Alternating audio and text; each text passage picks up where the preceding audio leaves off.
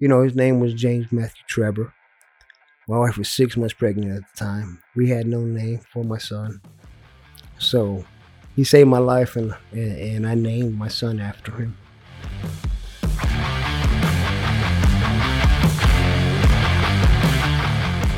In today's episode, we welcome our friend Joe Cerna, a retired Army Green Beret who has cheated death on multiple occasions. From an IED explosion to drowning in a rolled over truck to being blown up by a hand grenade, Joe has survived it all. We not only talk about these experiences, but learn more about his transition and where life has taken him outside of his eventful military career.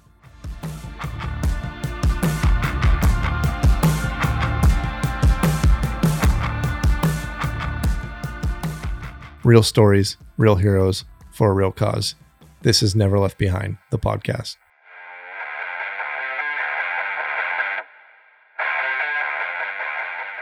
Joe, it's nice to have you, man. Thanks for joining us, for making the drive. We actually have you in the studio. You're one of the first guests that we've had in the studio for the podcast. Not one of the first guests. The first guest. At my numero uno. Dude, this is awesome. Thank you guys for having me. Of course, man.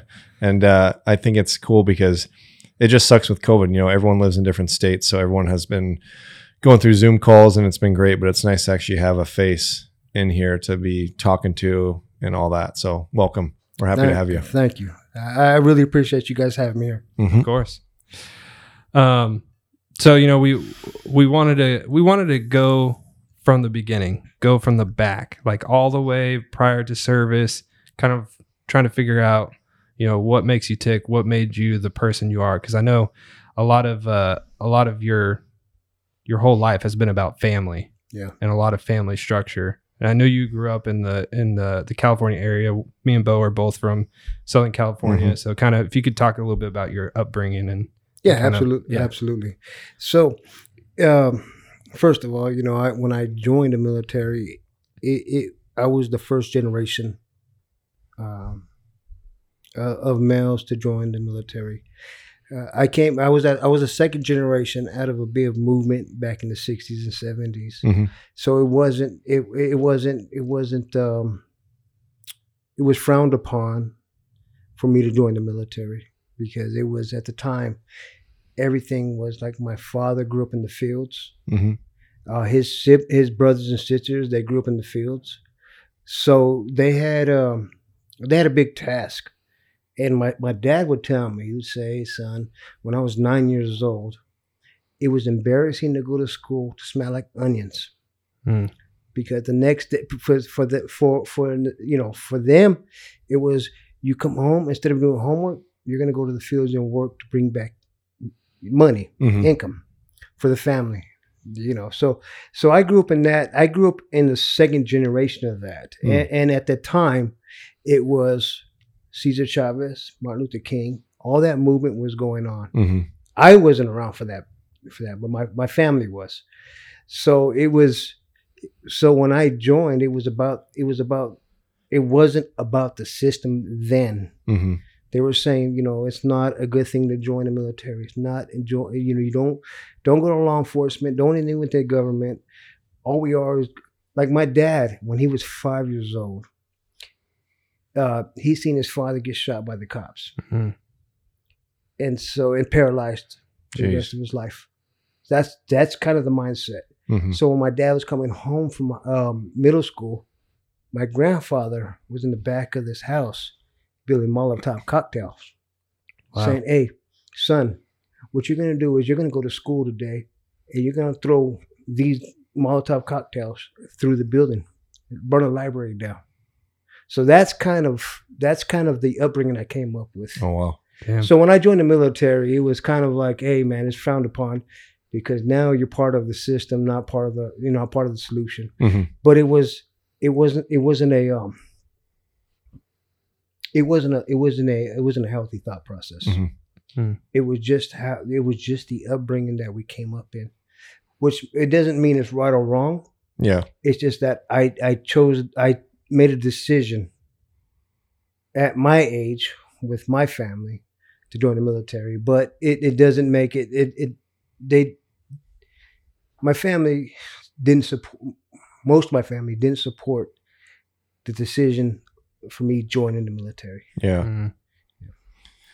Did it, like, over time, and especially because you had a lengthy career, did anybody ever like start coming around and realize kind of, especially after 9/11, like did they start coming around and realizing kind of the impact of you being in service was to them, but then also to the country?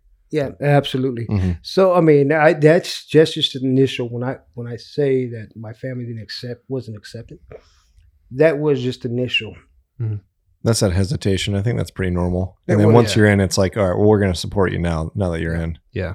And then once they've seen that what I was doing, and especially after 9/11, all the sacrifices that we were making, Mm-hmm. they realized they now my family, we have doctors, we have lawyers, we have cops, we have Wow. police officers. So we've grown Mm-hmm. as a family. It was just that initial, like, hey, you take that step forward and do something different. But yes, after time, they accepted Yeah. what my decision to join the military. Is was your father first generation? Mexican? Yeah. He was, yeah. I mean, he was. So you're second. So your grandparents are from Mexico. Yeah, Gotcha, He was first okay. generation. Yeah, so I was second. That's awesome. That's probably the impact there. Mm-hmm. Mm. It is Still very traditional then. yeah, very Yeah. traditional. Yeah, exactly.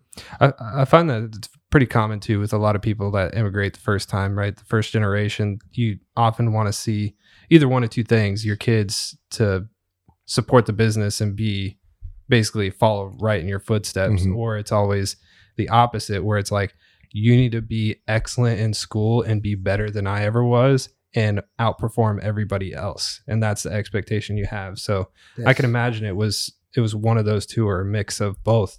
Yeah, it was a super high expectation. Yeah.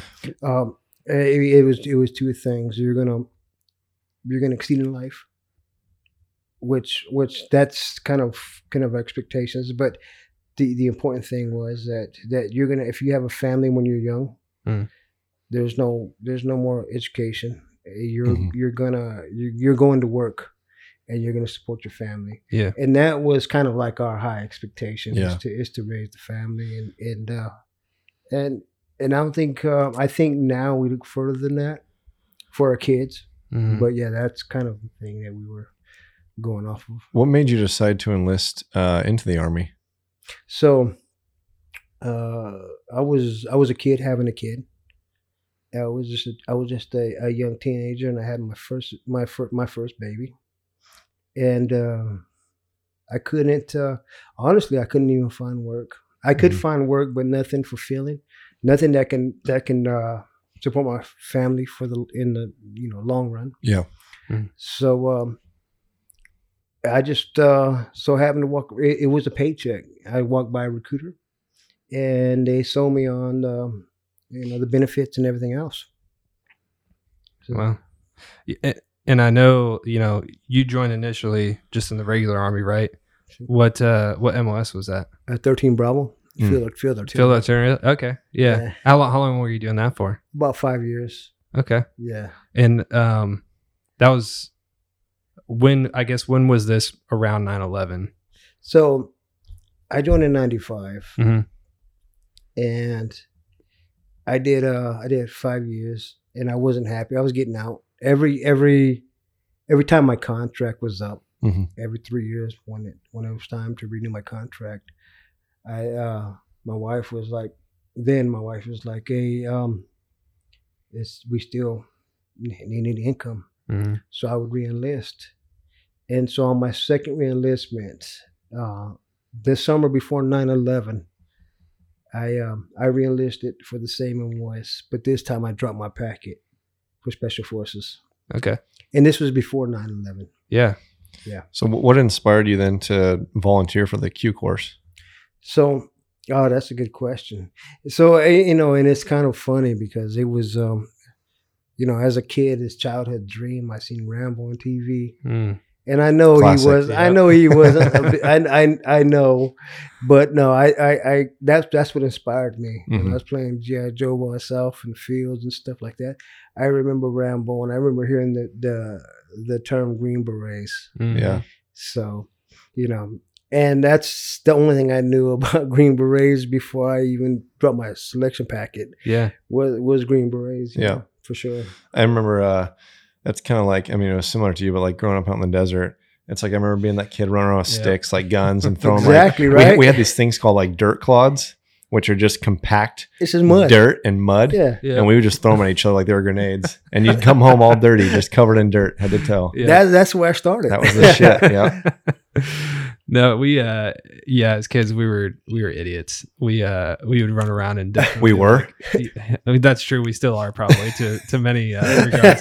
But we were idiots, man. We would, growing up, I think my grandpa had a BB gun or something, so we would go shoot. Dude, but cans isn't in that the desert. best time though? When Oh, you're in the absolutely. desert, dude. Dude, you had a Nothing full to do. rain. Like it was a huge playground for us, right? You have all this dirt, you have all this like outdoor things to go, play in and see. And like our parents, I'm so thankful that, I grew up with, with my parents who would just honestly, I think as young as like 4 or 5 years old, they just let me go and they just let me go do whatever. Dude, in the middle of the desert, right? Yeah. Joe, Yes. have you ever Didn't played care. paintball? Oh man, I got so lit up in paintball. Man, we I had don't we even had like a course. paintballs anymore. we had a course right next to my house. Yeah. Like technically, like you walk out the front door and there was an open plot of land, probably, I don't know, 10, 15 acres of desert. Yeah. And we would dig like foxholes and then put army nets over them and make like a whole paintball course. Did you guys get like the air Yeah, CO2 yeah, like cartridges CO2. and All of it. everything? Yeah. Oh my God. Yeah. We got really into it for a while. That was there. fun. Like we were just digging fighting positions all over the place. And You could get fancy with those Oh, guns. yeah. Yeah. Oh yeah. yeah, no, we weren't. I wasn't. That's what Like I you think. had a pretty good gun, but I always like had some cheapo because I didn't have enough money. I You had had- the I had- throwaway gun, huh? I had a Tippmann A5. So Tippmann, I had a Tippmann too. Yeah. if anybody Yes, listens sir. to this and knows paintball, they're like, "Oh, the fucking Tippmann, that was the shit." Dude, you know how to be the biggest asshole on that one? Is throw your paintballs in a freezer. Oh, that's my true. God. You guys- I know some guys used to play with marbles. Yeah. oh, it was dude, that's brutal. That's so wrong. No, I'd make Yeah. people bleed, put like big old welts in you and stuff. Yeah, But that's terrible.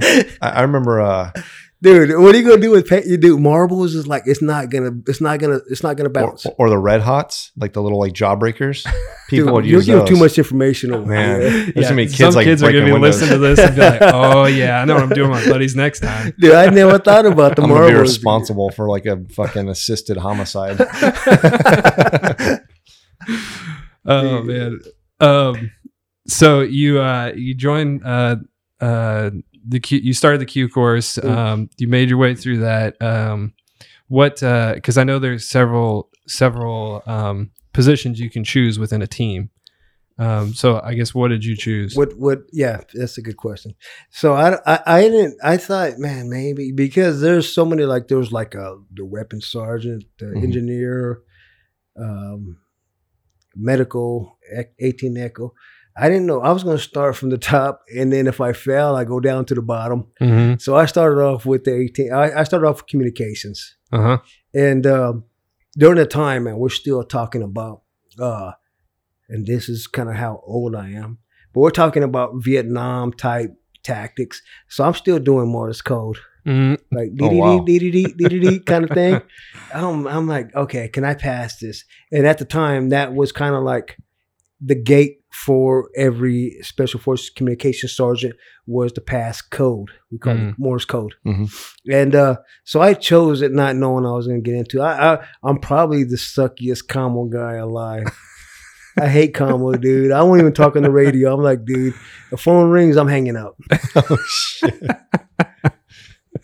Dude, I give it up to all the commo guys too, because man, the radios that you always had to hump, like those things are just They look fucking bulky so as heavy, hell, too. So I mean, heavy. I think it was more just the batteries itself Yeah. that weighed, Yeah. that weighed so much. That makes sense. Yeah, but I as a devious combo guy, I always spread that stuff out. Uh-huh. I was like, "Hey guys, I got some batteries for you guys to carry," and they're like, "Okay." I'm like, "Okay, take it." Yeah. No, So- that's awesome. Luckily, I'm guessing. So you started out as what is it again? 18 Echo, 18 Echo. Mhm. and then did you carry that all the way through your time? Yeah, through communication. So in communication, in special forces, we have you have your primary job. your primary MOS, but you also have additional duties. Mm-hmm. So I picked up some other things that I carried with me, and without getting too much into details, but it was source handling and stuff like that. Mhm. You know, we have additional schools we can go to. Yeah. Mhm. Yeah. That's great. Yeah. And so you saw the transition too, because I know even when I was in 2006, from 2006 till I got out, dude, things got so much better. Like Yeah, for all the sure. equipment and everything got so much better. So I'm sure as a combo guy, you saw the old, man, I don't even remember what they're called, but they were the size of Singars, like, It's almost like an old yeah, VCR. yeah, Singar. Singars. They were, dude, bigger than that. Really? yeah, really like, huge, really huge. I'm even trying to think of like something in comparison of it. Like, I think it's almost like a gas can, like those traditional like yeah, okay, military yep. gas Yep. cans, the small rectangle metal ones. Yep, a lot of the ones that people like still have on their Jeeps and stuff like Yep. that. Yeah. I mean, was like that it was not man portable. You had to put it in your big. Jeep. Yeah. But somehow the Army just put it in our backpacks. Yep. Yeah. They were like, they'll figure it out. They'll figure it out. These guys are knuckleheads. That's So. awesome.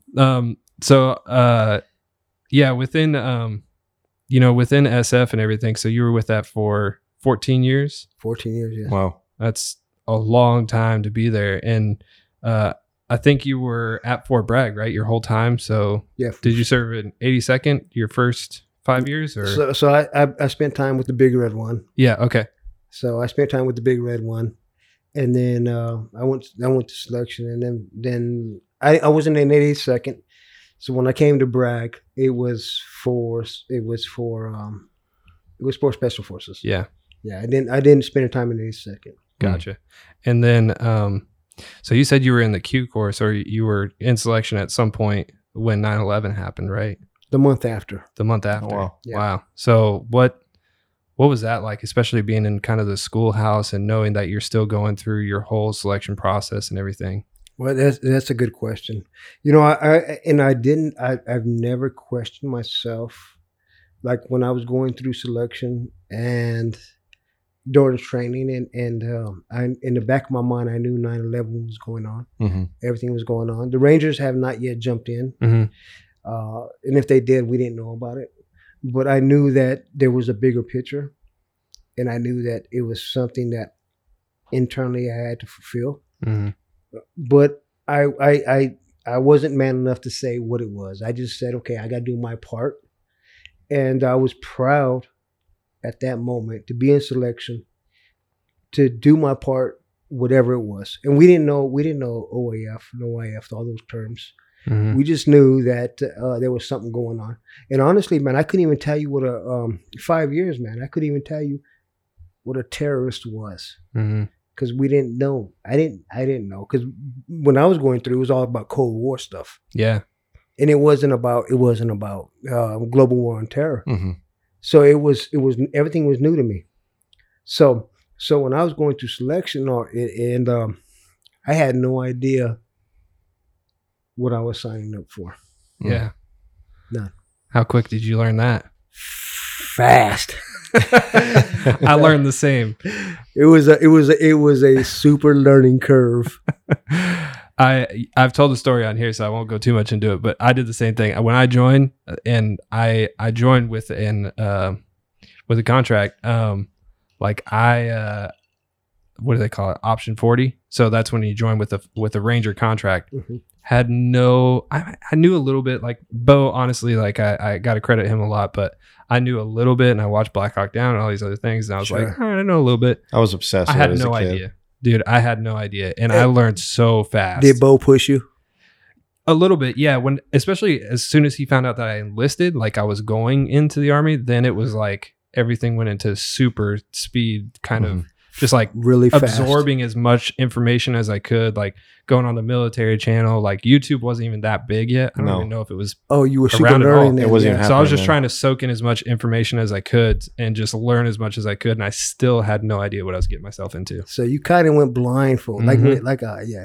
I think you only knew because I was kind of like a military buff in a sense that I like memorized like weapon systems, and I knew that Rangers were like the badass guys from like Black Hawk Down and all that. Yeah. I knew about Delta and all that. And then I was telling Dan about Army Rangers, and I think not shortly after you were like, "Oh, I'm going through selection." Yeah. So And I Bo was like, recruited "Oh, shit." you. Not technically. I mean, he definitely like helped steer some decisions, but even though he steered some decisions, again, I still don't think either of us knew I What didn't you were know at getting all. into. what we were getting into at all. Yeah. Like I had no idea. I So, just knew what they did from reading the books and the movies. I had no idea what the selection process was like, or how much physical training and all that you have to go through for it. Now that kind of sucks though. The Ranger the Ranger program. I think it's RASP or RIP when you went through. yeah. It was. I wouldn't want to go through that. Mhm. It was pretty brutal. And I know for the Q course and going through initially, like you guys humped for days, like walking for days, There's a days little and bit, days. yeah. So like that portion is a small portion, but really for us, it's much more about mental games. It's like however much they can break down your body and then just fuck with your mind. Yeah, That's what for they sure. do. Mhm. Just over and over and over again. You talking about a Ranger school? Yeah. Well, in RIP, just to get rid of you, just like figure out how to cut down and get rid of the mentally and physically weak. Now was RIP before you went to Ranger Battalion, or is RIP Yeah. part of the just going to Ranger school? No, so RIP is the Ranger Indoctrination Program to get selected to go to Ranger Regiment. Yeah. And then once you're there for a little bit, then if you kind of prove yourself there, then you'll go to Ranger School. Oh, so it was okay. So you had to get into the battalion Mhm. before you can go to Ranger school. Yeah. It's almost like a pre-Ranger A boot pre-Ranger camp. thing. Yeah. Well, pre-Ranger is also part of that. So what's funny See, is, A boot camp of a boot camp. yeah, Dude, that sucks. So you go to RIP, you go to Ranger Battalion for a little bit, then you go to pre-Ranger, which is back where RIP like is held. So you get all these flashbacks of what Ranger selection was while you're going through pre-Ranger, and you're like, oh no, I'm back here again. Like you're like, I don't want to be here. Did you like see the same people? You're like, oh my god. Yeah, some I of the did. same people, some Did you of really? the same Same cadre. instructors? Yeah. Some of the same cadre there and stuff, and they're still figuring out how to mess with people, and they'll remember you too. Like I remember one of the guys, everybody referred to him as Crazy Eddie because he was like, man, he was a mad. You know the hardest thing about selection, and I don't know, it might be different for you, but I hated rucking. Yeah, Rucking, putting 75 pounds or whatever you got to put in I your would hate back, that. yeah, and just walking. yeah. Like, where am I going? They're like, don't go, you're not going anywhere. You're walking for miles, and you don't have an end point, and you're like, oh man, is this ever going to end? Was that like that in Ranger school? So I definitely hated rucking, but this sounds really bad. I loved seeing other people suck. So like I'm Dan was being one of serious. those. I was one of those guys that was like that I would like be sucking with everybody in the beginning. I'd be starting to look around at the people that were dropping out, and I'd be like, you know what? I can go faster than these guys. And then I'd like start running or walking faster or whatever. Oh, you were the asshole. Yeah, I was that guy. Yeah, you were the asshole. But you've always been the one-upper though, Yeah. because you've always Really? been Back in school? was Well, Dan's always been better at things than I have. So there was always a constant competition to where if I could do something that he could do, he would then do something that would outperform that. And then I would try and outperform it. And I would always like just kind of like ride by the coattails. Like I wouldn't be able to get up to that level of certain things. you didn't even know that, Dan. You're looking at it like Well, this is kind of a new thing. No, there were certain it's things. definitely it's not a new thing. It was like playing was pool, definitely- video games, skateboarding. It was stuff that like we were just overly competitive about. For sure. I honestly can't explain it at all, but I know like some people are just gifted with things, and I don't know why, but I have been gifted and lucky, and even through combat and stuff, like I can't count the number of times I've been lucky. Yeah, Like, sure. I don't know what it is, but I mean, I've had luck on my side, and maybe it's a higher power or whatever you want to say it is, but I have been lucky my entire life, and knock on wood, the luck stays with me. But Stay away, yeah. yeah. Well, leading into that's perfect transition. Man, you are probably one of the most indestructible people that I know. Like, Yeah. Now I'm starting to get to know him. the number of stories of close calls, literally teetering on life and death, the amount of times that you've, potentially even gone to the other side and come back Mhm. is insane. And you know, I do want to talk about some of them, but you know, we don't have to go into all of them if you don't want to. But you know, I just wanted to hit on some of them so that, you know, we can just, people can understand. Sure. One, kind of the mindset, especially if somebody who gets injured multiple times and still wants to go back and like still wants to fight. Yeah. And I think that's an important thing for people to realize, because it's this drive and this passion to like continue to serve, even when you know either you're mentally not there or physically not there, but regardless, you're bound to your brothers and you want to be there. There's something higher. Yeah. And so, if you want to start off with, so yeah, I'll and then we'll. I think that's a good part to start into, you know, because I don't want to go into my first injury. If you know what we're talking about is, I'll go into my second injury because I stayed in combat after my second injury, and it was not by a command decision. It was something I made. And will I make that decision again? I don't know. If you ever put me in that position, I don't know if I would make that decision. But I know that my family was hurting when I said, you know what? I picked up the phone. I said, I'm not coming home after my second injury. I'm staying in country to fight. And I don't know why I did it. I can say maybe there was legal retribution. I can say there was something that I got to take care of for my brothers. But I stayed in the country for this. And so getting into the second injury, we were tasked to go out and one of my brothers from another team had stepped on a anti-personnel mine, and he had blown himself up. He was killed. And so from their location to bring us back to his remains, to bring him back to Kandahar, which is one of the main hubs in Afghanistan. We fly out to the country. We fly back to, you know, Germany and all that stuff. So we were going to bring back his remains to fly him out. But in the process of them bringing him back, the vehicles that they were in, they got stuck in mud. So their vehicles are 60 tons. They couldn't get out of it. So they had tasked my team to go out and recover the truck and the remains. Is that just because of the conditions out there? Like the roads are just washed out and it's just shit. Absolutely. Yeah. It's just a swamp hole when it rains. And you know how it is. It's dry majority of the time, but when it does rain, it pours and everything is just like this sticky, nasty mud that's just like your feet get stuck in and it's literally like, you know, slopping out of it. It's nasty stuff. And it's not made for heavy vehicles. Yeah. Right? Okay. It's not made. It's made for more light wheel vehicles, maybe dismounted stuff. Humvees to get through. Get through, but it's not made for big trucks to get through. And that's what we were. Unfortunately, that's what we were in. And it's not like we had a lot of time in it. We had very limited practice in it. We didn't really train in these vehicles. They just gave them to us when we were over there, and they're like, "Hey, get used to them."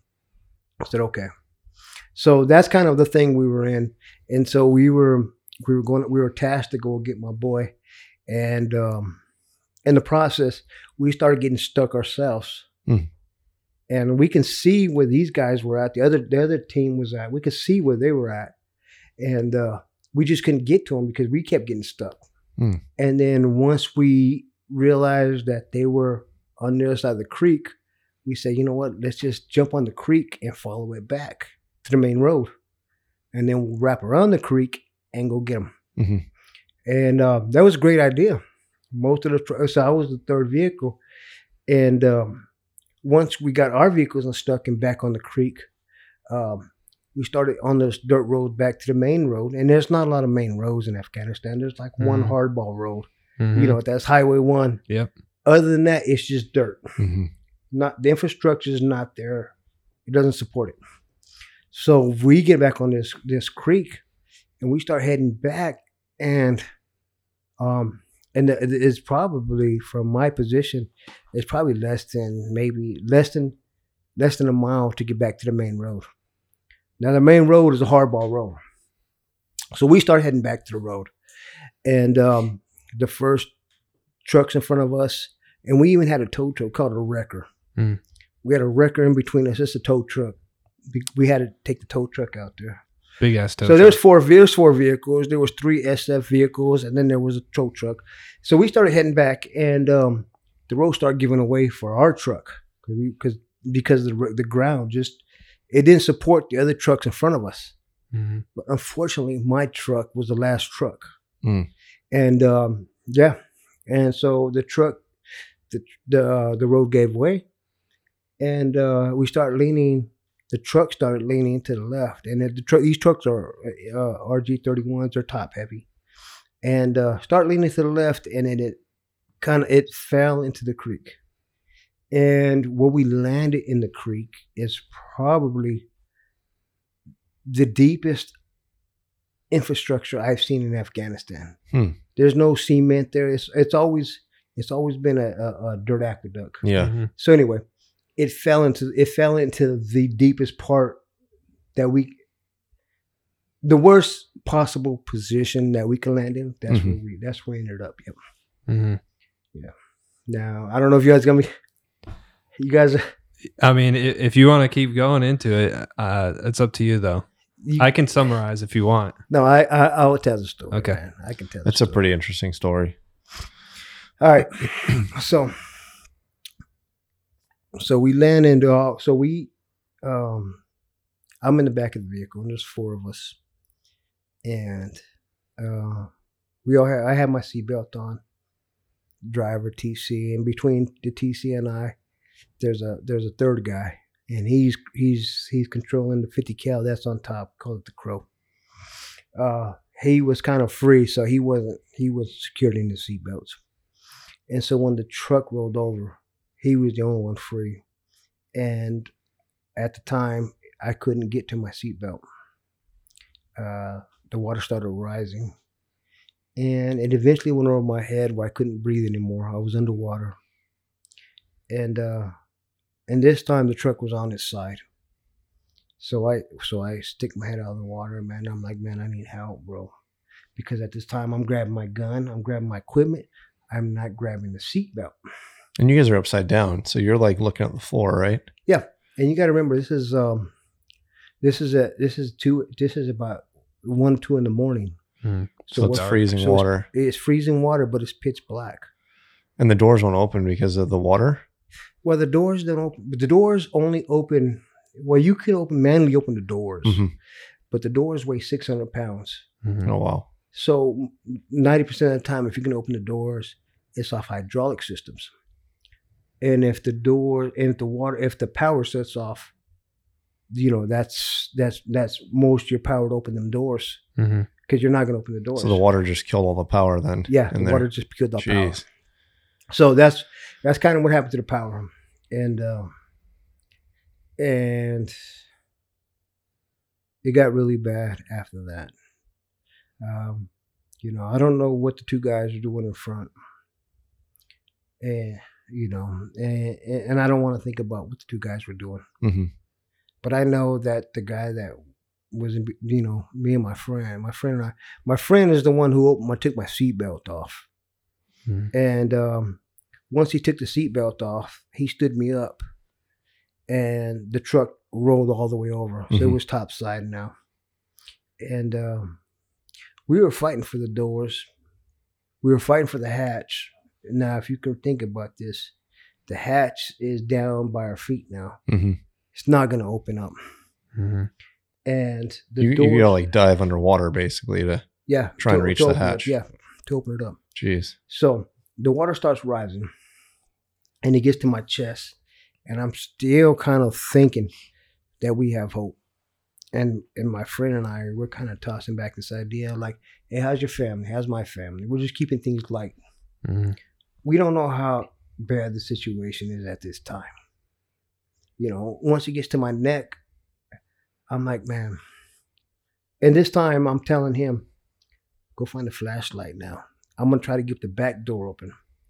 But there's no way the back door would open, because when it flipped over, the stairs on the back door fell on the door. The stairs literally came and locked us in Oh man. Mhm. because it was just one of the stairs were kind of floating, and once it rolled over, the staircase locked us in. Mhm. So there was no way out of that. You're just situation. trapped, basically. You know. We were just trapped. Yeah. And we were there, man, and we gave it a good fight, man. And he would talk to me, and I'd talk to the guy, and we were just like, "Hey, man, it'll be all right. Yeah, nothing's gonna happen." And then I heard a sound, man. There's a nasty ass sound. This sound was like the last sound you would ever want to hear. It was a bloop, bloop, bloop, bloop. And I'm like, oh, what is that? And what it was gas. Mm. So the fuel cans on the side of the truck broke Mhm. and they entered the cab. Jeez. And whatever air we had was now diesel. So we started inhaling diesel. hmm And I remember my friend saying, my lips are going numb. He's like, they're going numb. And I said, man, chill out, man. Just relax. You might be nervous. And then I started feeling the nervousness. Then I heard him, we won't get into that part. And so I was like, man, I had two options at that time, bro. You ever thought about this, bro? You ever thought about dying by fire or dying drowning? You ever thought about, you're always like, It's like the two worst options. Yeah. your two worst options. Yeah. Yep.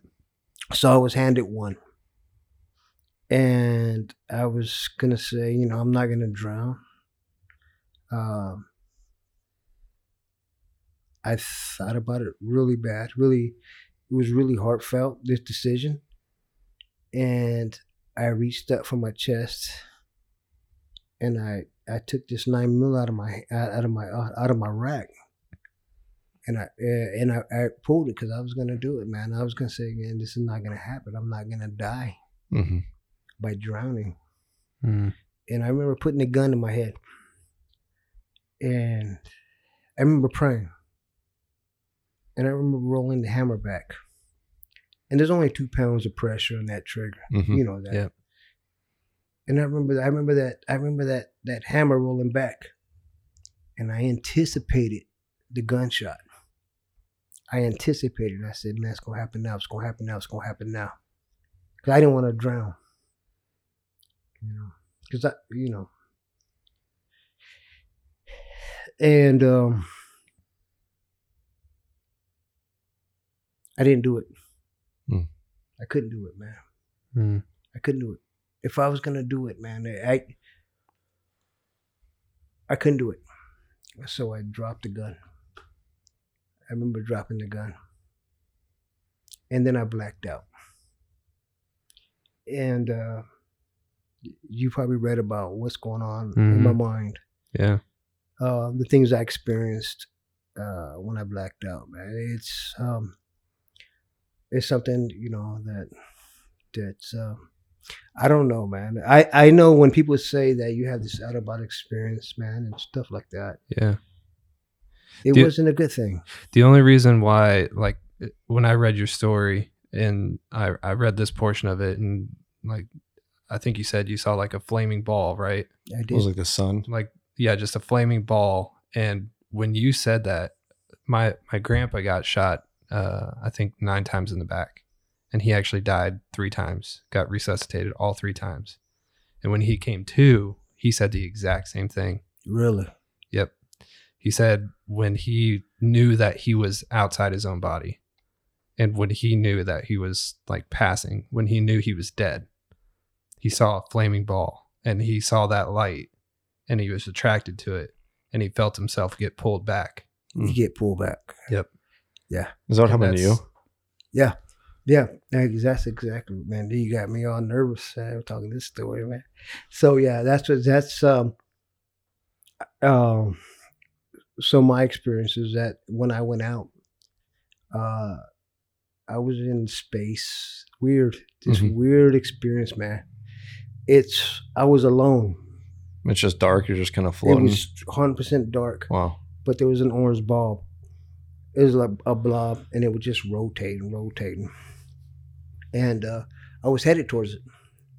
And I remember looking off to my right, and I seen these things shoot from my right side, and they'd come down, and they'd grab my leg, and they start shaking me. And I was afraid to look down because I was trying to balance myself. Mm-hmm. Really weird stuff. Yeah. It's kind of hard to comprehend. Yeah. Just stick with me on this, man. Mm-hmm. And I would look up, man, and I was so afraid to look down because if I looked down, I would fall. I don't know where I was going to fall. I just was going to fall. Mm-hmm. But I remember everything. I remember I looked down to my right. I seen the world. I seen my family. I seen my kids. And the only thing one of the things I was thinking for myself was like, not how the world's going to remember me, but how my kids are going to miss me. Mm-hmm. And that's what made me sad, because to me, this was done. We are done here on this world. We are done. Yeah. Mm-hmm. So that was the most powerful part of it, is that I don't exist anymore. And it's not like, okay, we're just gonna one of those things where like we're gonna assume that we're gonna pass away and then we'll come back and all. No, it was done. Mm-hmm. It was done. I was gone. And then what happened next is somehow the truck shakes and I kind of snap out of it. Mm-hmm. And you gotta remember, this time the diesel was up to my neck. So you're just breathing in fumes. I'm just breathing constantly. fumes. I'm just breathing fumes. Jeez. And I snap out of it. And the crazy thing is I experience this same thing. It's repetitive. I go in and out, in and out, in and out, over and over again. And I want to think that it's the crew taking the truck out and shaking me, waking me up. This is what I want to think, because I don't want to think the other thing. And finally, the truck is snatched out of the water. It snatches out of the water, and it goes sideways. God, man, you got me worried here, man. I'm all sweating here talking this story, man. This story, I'm still thinking about it.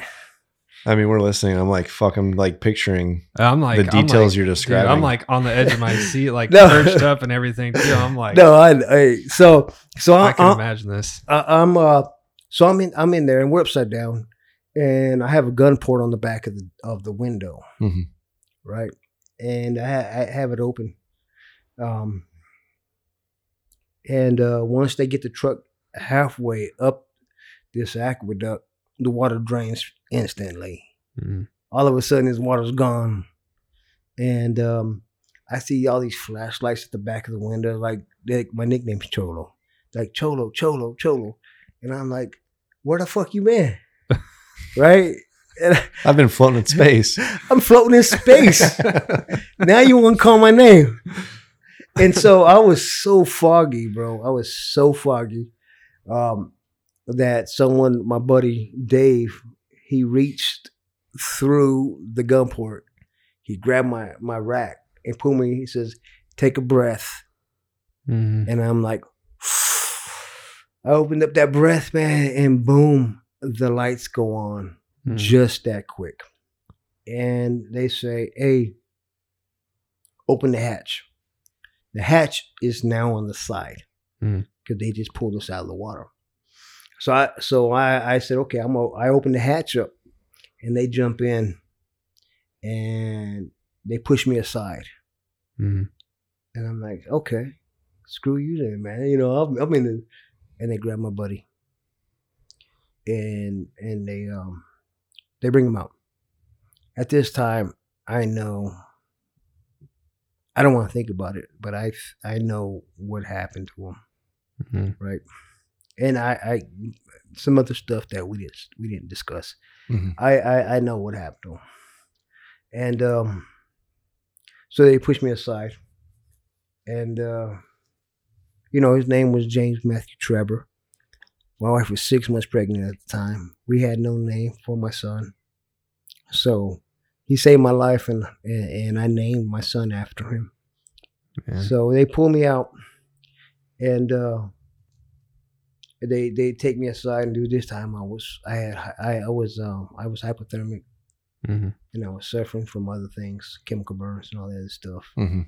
And we had a smart guy, a smart Air Force guy, that said, "Hey, if you're gonna bring choppers in to pick up Joe, pick them one at a time. Don't bring, because we have other things." So, Mm-hmm. and the choppers are like, "No." The Blackhawks were like, "No, we're not going to. We're all going to land together. This is a hot spot. We're going to land." He's like, "No, if you don't land together, if you land together, I'll send you away. We'll get somebody else." Mm. So they decided to land one chopper, one helicopter, pick me up, and then land the second and third. Mm. On the second and third helicopter were body bags. Mm. Wow. And they didn't want me to see that. So, but I knew deep down inside, man, I was the sole survivor of that crash, and or that accident. And once I got back to, once they flew me back to Kandahar Hospital. Yeah. When I was because I was on the operating table, man.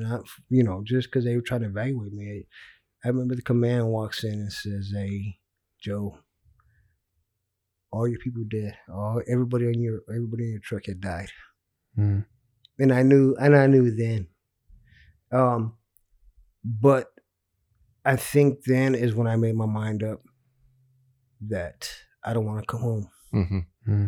So I stayed in Afghanistan. What year was this? 2008. This was June 28th, 2008. I was gonna say I honestly I'm 99.9% sure I actually remember this, because I remember this story. Obviously, I knew none of you, Sure. but I remember this story because we drove around in trucks as well, and I remember they went through the Army as a whole Mm-hmm. after this rollover incident, Rollover. and they added breathers to all the trucks. Okay, so the breathers. Yeah, Oh, you're talking about a 15-minute apparatus. yeah. Mm. Okay, so after the apparatus, they came down and investigated, Mm-hmm. and they cut off the handles on the front door. Yep. And then they put 15-minute tanks in the back. Yep. So, and that's kind of one of the things Interesting. I recommended. Yeah. I said, and I don't know why I recommend it, because I know guys that were not only in underwater in the Mhm. trucks, but if smoke filled the cabs, Yep.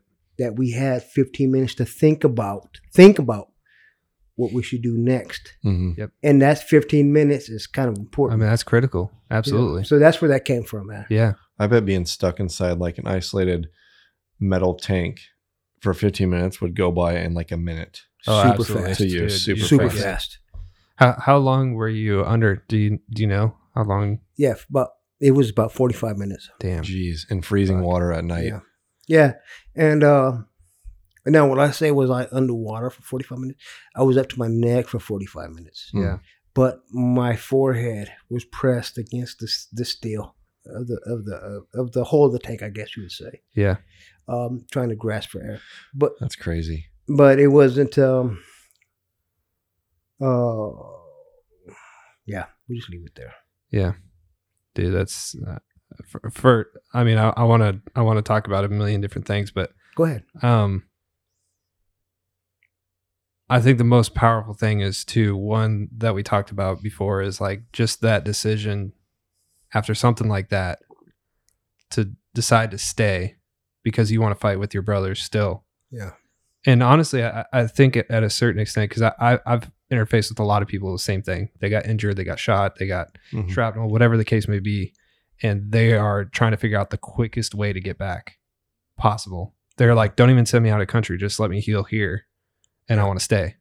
And that's a crazy mindset for, you know, a lot of people that just wouldn't even understand it. Honestly, they think we're crazy. I know they think we're crazy. Like people after an event like that, you just kind of want to stay. Like, but this is a mindset, honestly, for a lot of veterans. Like, it's especially combat veterans. It's like, it's so difficult to explain of why the fuck would you want to stay?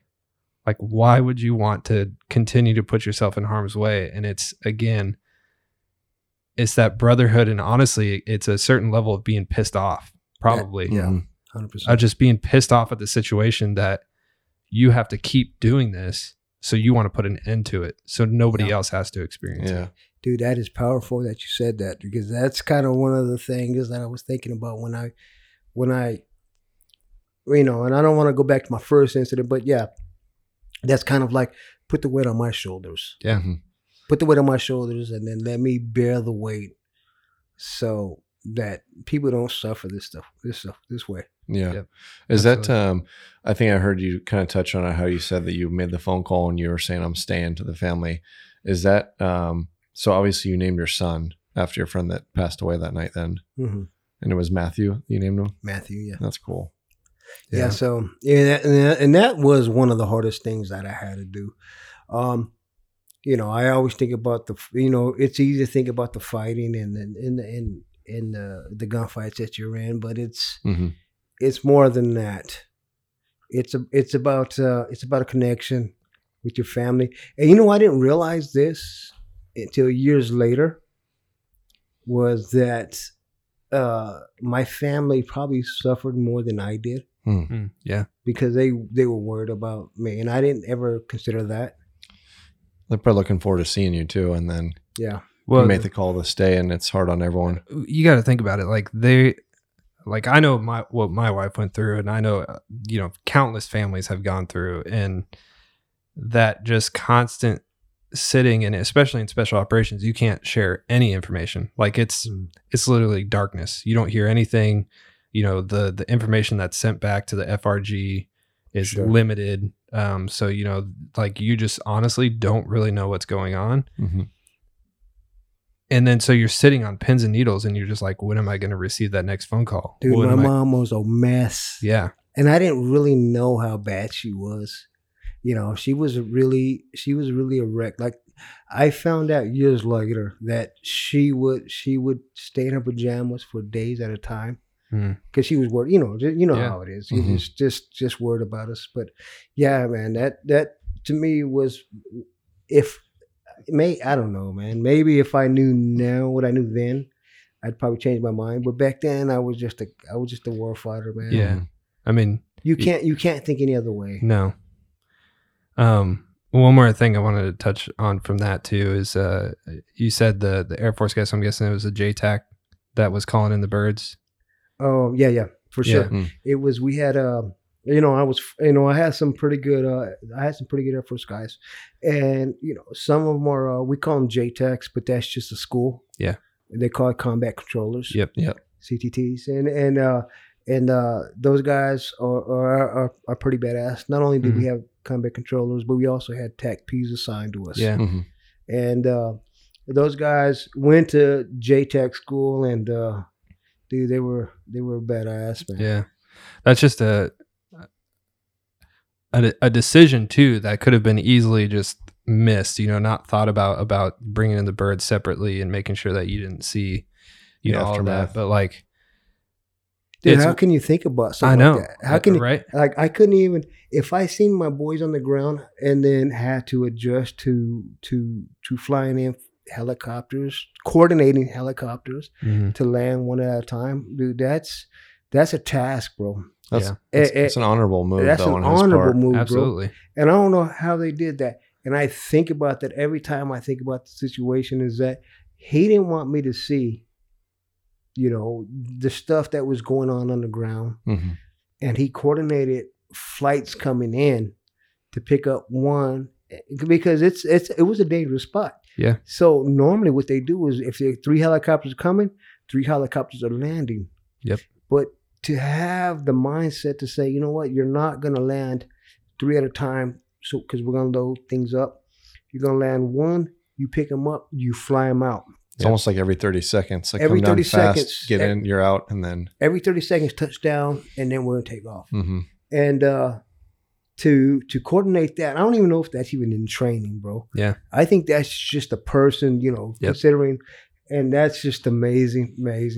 to If I think could thank the guy right now, man, I'd hug him. Yeah. to be Absolutely. that empathetic in a moment of Yep. stress, Yeah. and to think like that, like I said, going back, it's just an honorable decision to make. 100%. And I don't think that a lot of us would make that call. It would almost be like, there's bodies down here, and there's one survivor. Just get a chopper and load them all up, Yeah. and get them Yes. out of here as fast as you can. But that's Yeah. crazy to think in the heat of the moment like that.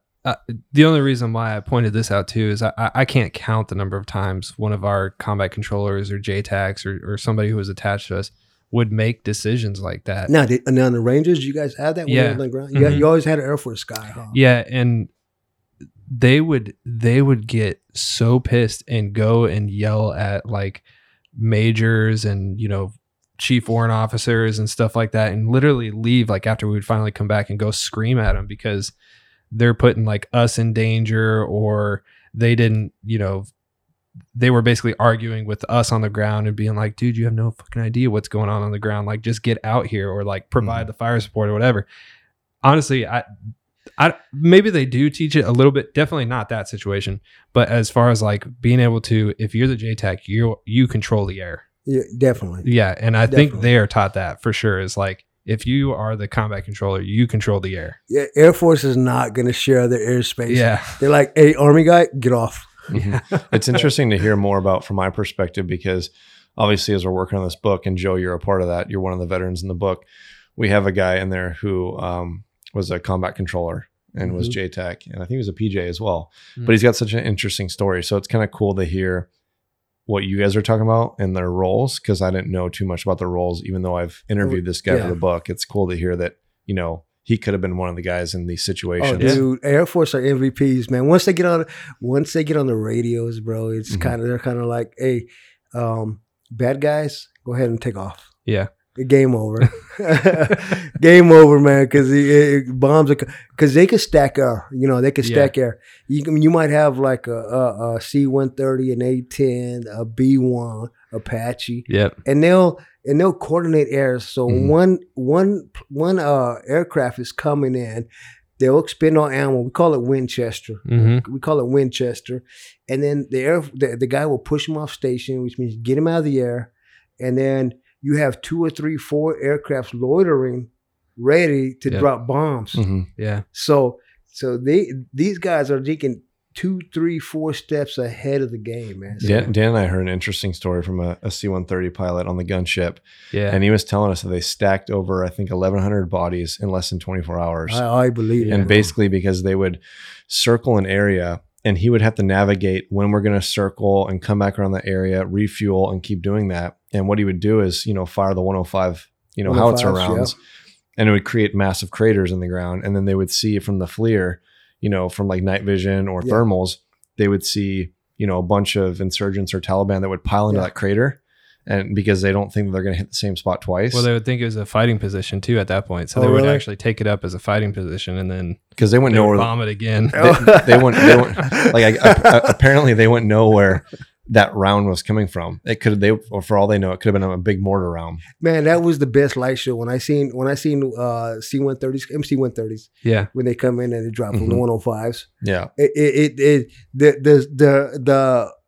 The sparks and all that stuff was way above ground, and I'm like, where are you dropping it? Yeah. But dude, the bad guys would just splat and all that stuff. But it was Dude, crazy, I love the the story. C-130 guys. Or he would just wait. He was like telling us that they would, you know, make a crater, see like 20 guys pile up. He's like, wait, hold up. 30 guys, 100 guys. And Was he flying the plane? Yeah, he was the Really? pilot, and he was ordering the gunners, you know, because I'm assuming it's all with the 105. I'm assuming it's all remote control. You just loading the side. Yeah. So basically they're loading and pausing for a Yeah. moment. and then they're dropping another shell, and it's basically like taking out 100 dudes. So at a is this time. guy like cool with it? He's like, or he's kind of like, he afterwards, he's like, man, this is what I did. Or was he like, yeah, hell yeah, I did. No, he was pretty pumped. He's about pretty it. good. Hell About yeah, what that's what I'm talking. he Dude, why military guys laugh at he this owned stuff? it. No, we probably shouldn't, but No, he told the story and he owned it, and it was like, it's just interesting to see the strategic planning that goes behind those kind of like coordinated attacks like that. Sure. And even, you know, how you're talking about this JTAC guy, you know, or combat controller that help with that, your specific situation. It's interesting to hear these kind of stories. And you know, I would never, I didn't really think about the positions until we start talking about it right now, Mhm. and the impact on what he did Mhm. and what it meant to me until I started discussing it, you know, and then Bo, like Bo was saying about the he started bringing up the C-130 and the pilot and all that. Dude, I think, dude, I look back now, man, and there's more parts to the game than just a team on the ground, bro. Absolutely. Yeah, Yeah, it's a massive moving puzzle that's just crazy. like, man, when it all fits together, It works nicely. it's beautiful to a certain extent. Like, dude, because you don't know where they're coming from. Yeah. Right? They're like you bring in different things from the forces, right? yeah, And somehow they all connect and they all communicate.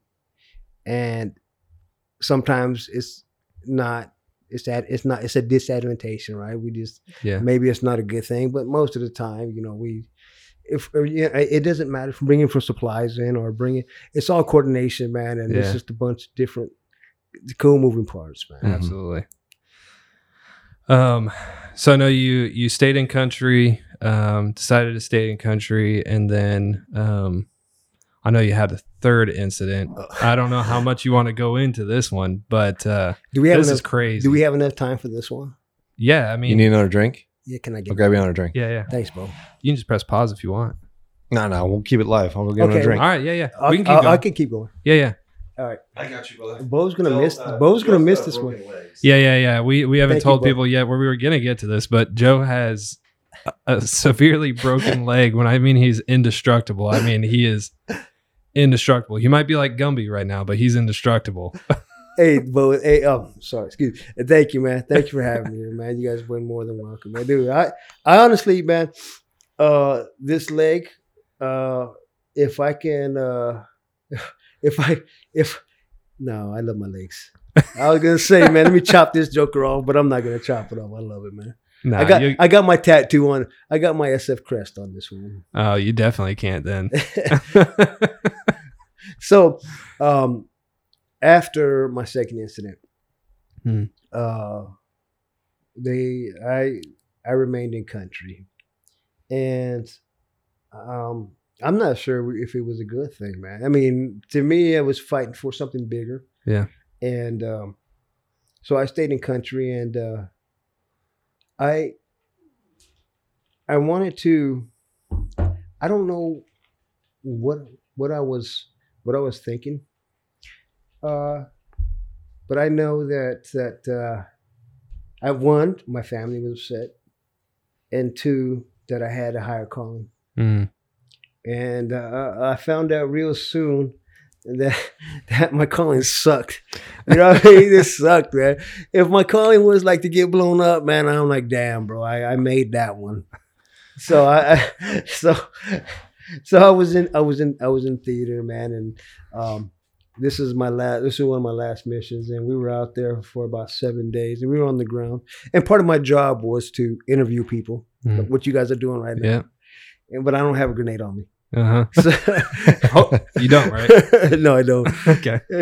I didn't. So when I was interviewing this guy, was in a small ass room, really tiny ass room, and so I'm sitting there, man, and I expect my the host nation, we call host nation, but it's the Afghans, Afghani commandos, army.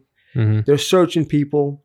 We call it clean it. They bring them in the room, and so they sit them in front of me. And so I got the guy kneeling behind me, and he has his turban tying his hands behind his back. And I can say we can tactical interrogate or we know what we're doing. we're getting some information, and this is how we're gonna do it. And so at some point, he's in front of me. He gets tired of me talking to him. I probably get tired of myself talking to myself. You know, I'm like, hey, these guys, like, I'm so sick of you guys talking to me. Like, watch this kind of thing. So I sit there and I hear a pop. You know, a metallic click in the grenade. Mm-hmm. So I sit there and I'm like, man, this is. I hear an audible sound, man, like pop. And I'm like, dude. And I'm with my translator. And he's like looking at me. I'm looking at him, and we only have 3 to 5 seconds to react. Yeah. And I see something roll behind this guy's back, and I'm like, dude, that's a grenade. We're in trouble, right? What do? I'm standing on top of it. So I said, let me kick this guy on top of the grenade. And let me hope he lands on it, because we ain't got much choices now. Yeah. And so I kick him in the chest. When I kick him, he lands to the side of the grenade. The grenade goes off underneath me. I'm kind of to the right. If you look at the scars on my body, it's kind of like a cool blast pattern. It's all on my right side. Really cool. You just got peppered. I got peppered. It's just like all on my right side, dude. Totally cool. You're half seasoned. Dude, I know. I got like 100 holes in me, and I'm like, it's all on the right side. Jeez. So it's just super cool. And, you know, on a grenade, man, when the blast goes off, there's a V. It's a V pattern. Yep. So if you're standing in the V, you're probably safe. I don't want to test that theory again. I already tested it, and I lived. So I'm good with standing in the V. Standing in the X sucks, but standing in the V is okay. So it goes off, and not unlike Hollywood, when a grenade goes off, you don't fly. There's none of that. None of that. I'm gonna blow you back and all your arms, you know, swinging and your legs swinging. There's no flames either. It's no not flames. It's not like dude. Gas ball explosion. No gas ball explosion. No, exactly, bro. Yeah. Exactly. Hey, there's no gas ball explosions. I was looking for it. Just fucking metal that goes It's everywhere. just Not like metal. Rambo with the It's gas not ball. like Rambo, dude. It hit me so fast and so hard, it dropped me where I stood. You're probably stunned though, like with adrenaline. So you Oh, probably bro. don't even feel it right away. Dude, being close to explosions multiple times because I was a master breacher. Like when you, granted, this is a grenade, but you understand. but You understand. just eating a charge, like you know what it's like eating a charge. The overpressure. Yeah, that overpressure, it's like getting hit in the nose as hard as you fucking can. Tyson, bro. Dude, like Jeez. you see stars, like it. I can't even explain it, but it's literally like getting hit in the face and the nose really hard, like Dude, right here. that is exactly what happened.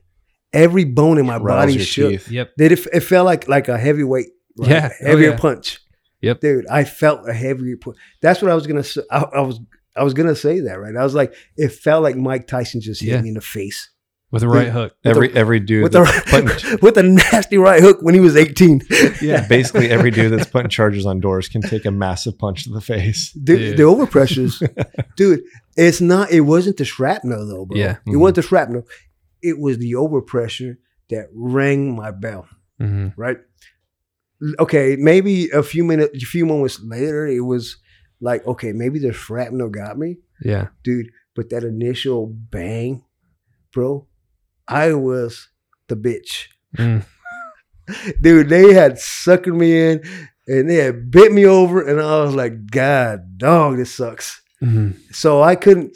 So you know, once the grenade goes off, you got to remember it was like a dirt room, and I couldn't see 5 feet in front of me. Mm-hmm. Right, it was pitch black. Call it a brownout. Yeah. And so I knew there was a guy sitting in front of me, and I knew there was a gun sitting between us, and I'm like, oh man, dude, this sucks. So I kind of scoot back against the wall, and I'm like, man, this is okay. We got two things are gonna happen here. I'm gonna run out the door, or me and he are gonna get it on. Mm-hmm. So I did the, yeah, I got him trying to, because when it went off, my translator, he ran for the door. Mm. He opened it up, And so what came in was the sunlight. But when the sunlight came in, it made an orange blob. Kind of crazy. It just kind of browned everything out. It was orange. I knew the door was there. So I stood up to go to the door because I was going to stay around with this guy.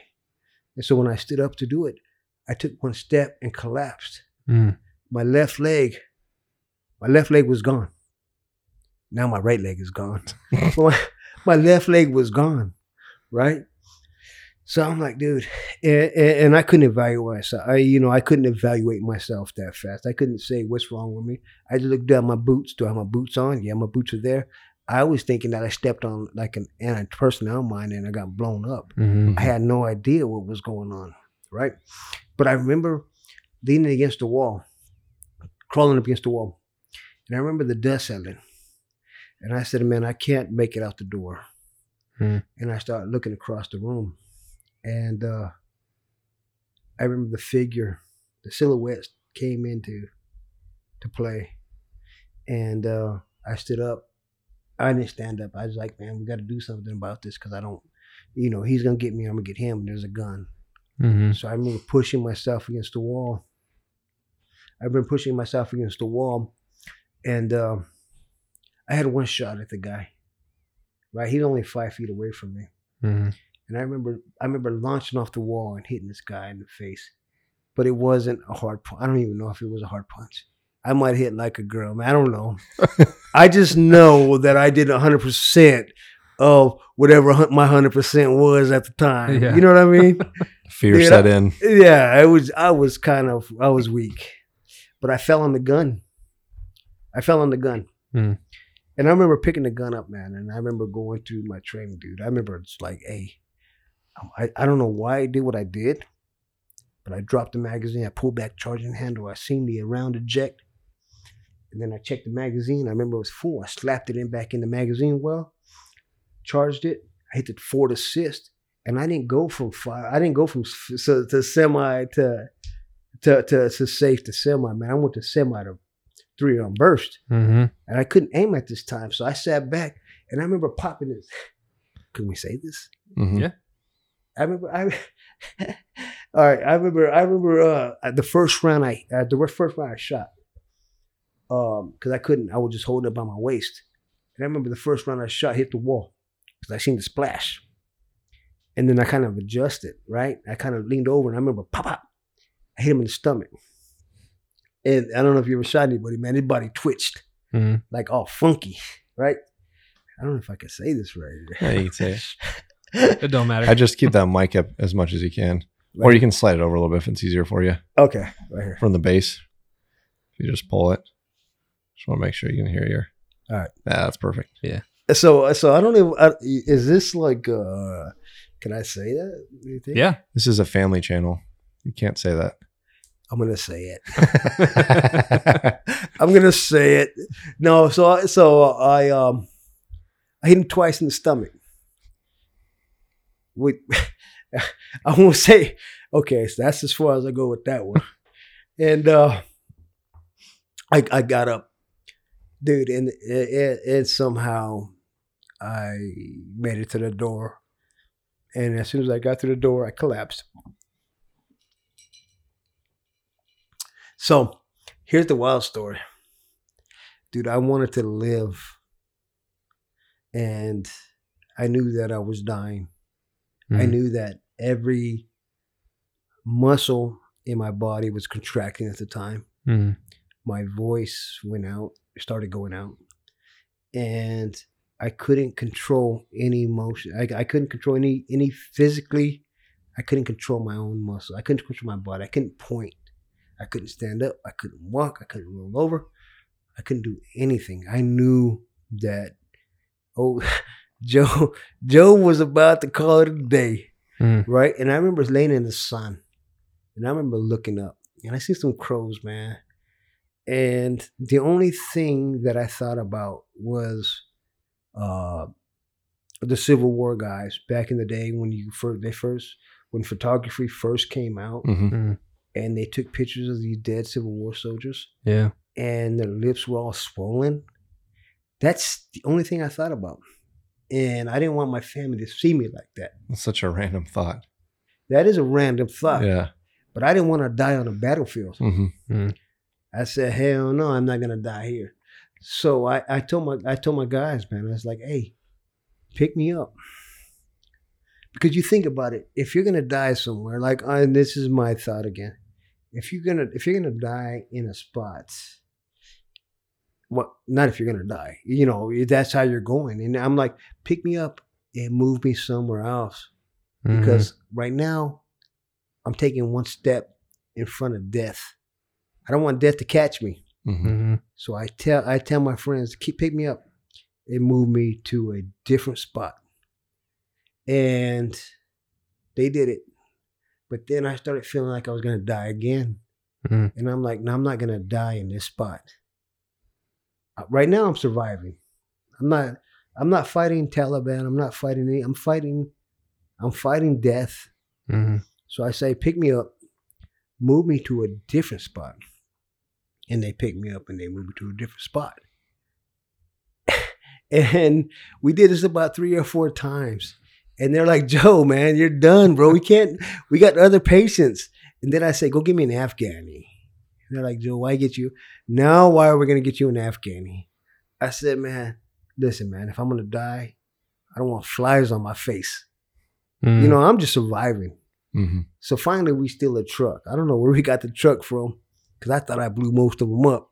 But we got a civilian truck, and they take us out to. Now you got to remember, Bo, my translator looks like you. Pale skin, red hair, speaks English. You got to remember that. That's key to my next survival, right? Because right now, Did you just call me a ginger? Ginger. I got brown hair, damn it. Dude, hey, listen, man. I told my translator, I say, man, I used to tell him, I said, when the Russians left, they kicked you out the back of the helicopter. Pretty much. right? There's a lot. It's probably because of the Russians and stuff, but this is a weird anecdote. But there are actually a lot of gingers in Afghanistan. It's 100%, weird. 100%. Really? Yeah, there's a lot. I don't know why. I honestly don't know why. We just said it. You think so? Because when the Soviets Soviets invaded and everything? Yeah, Soviets okay. left. Yeah. Yeah, Bo fell out when we left. Fuck. Hey, Bo, so you were there with me. And so my translator, this is an important part of it, because my translator, he was like, hey, he spoke perfectly good English. Mm-hmm. And he was red hair and pale skinned. And I was, remember, man, I was brown, not that tall. Mm-hmm. I had no patches on me.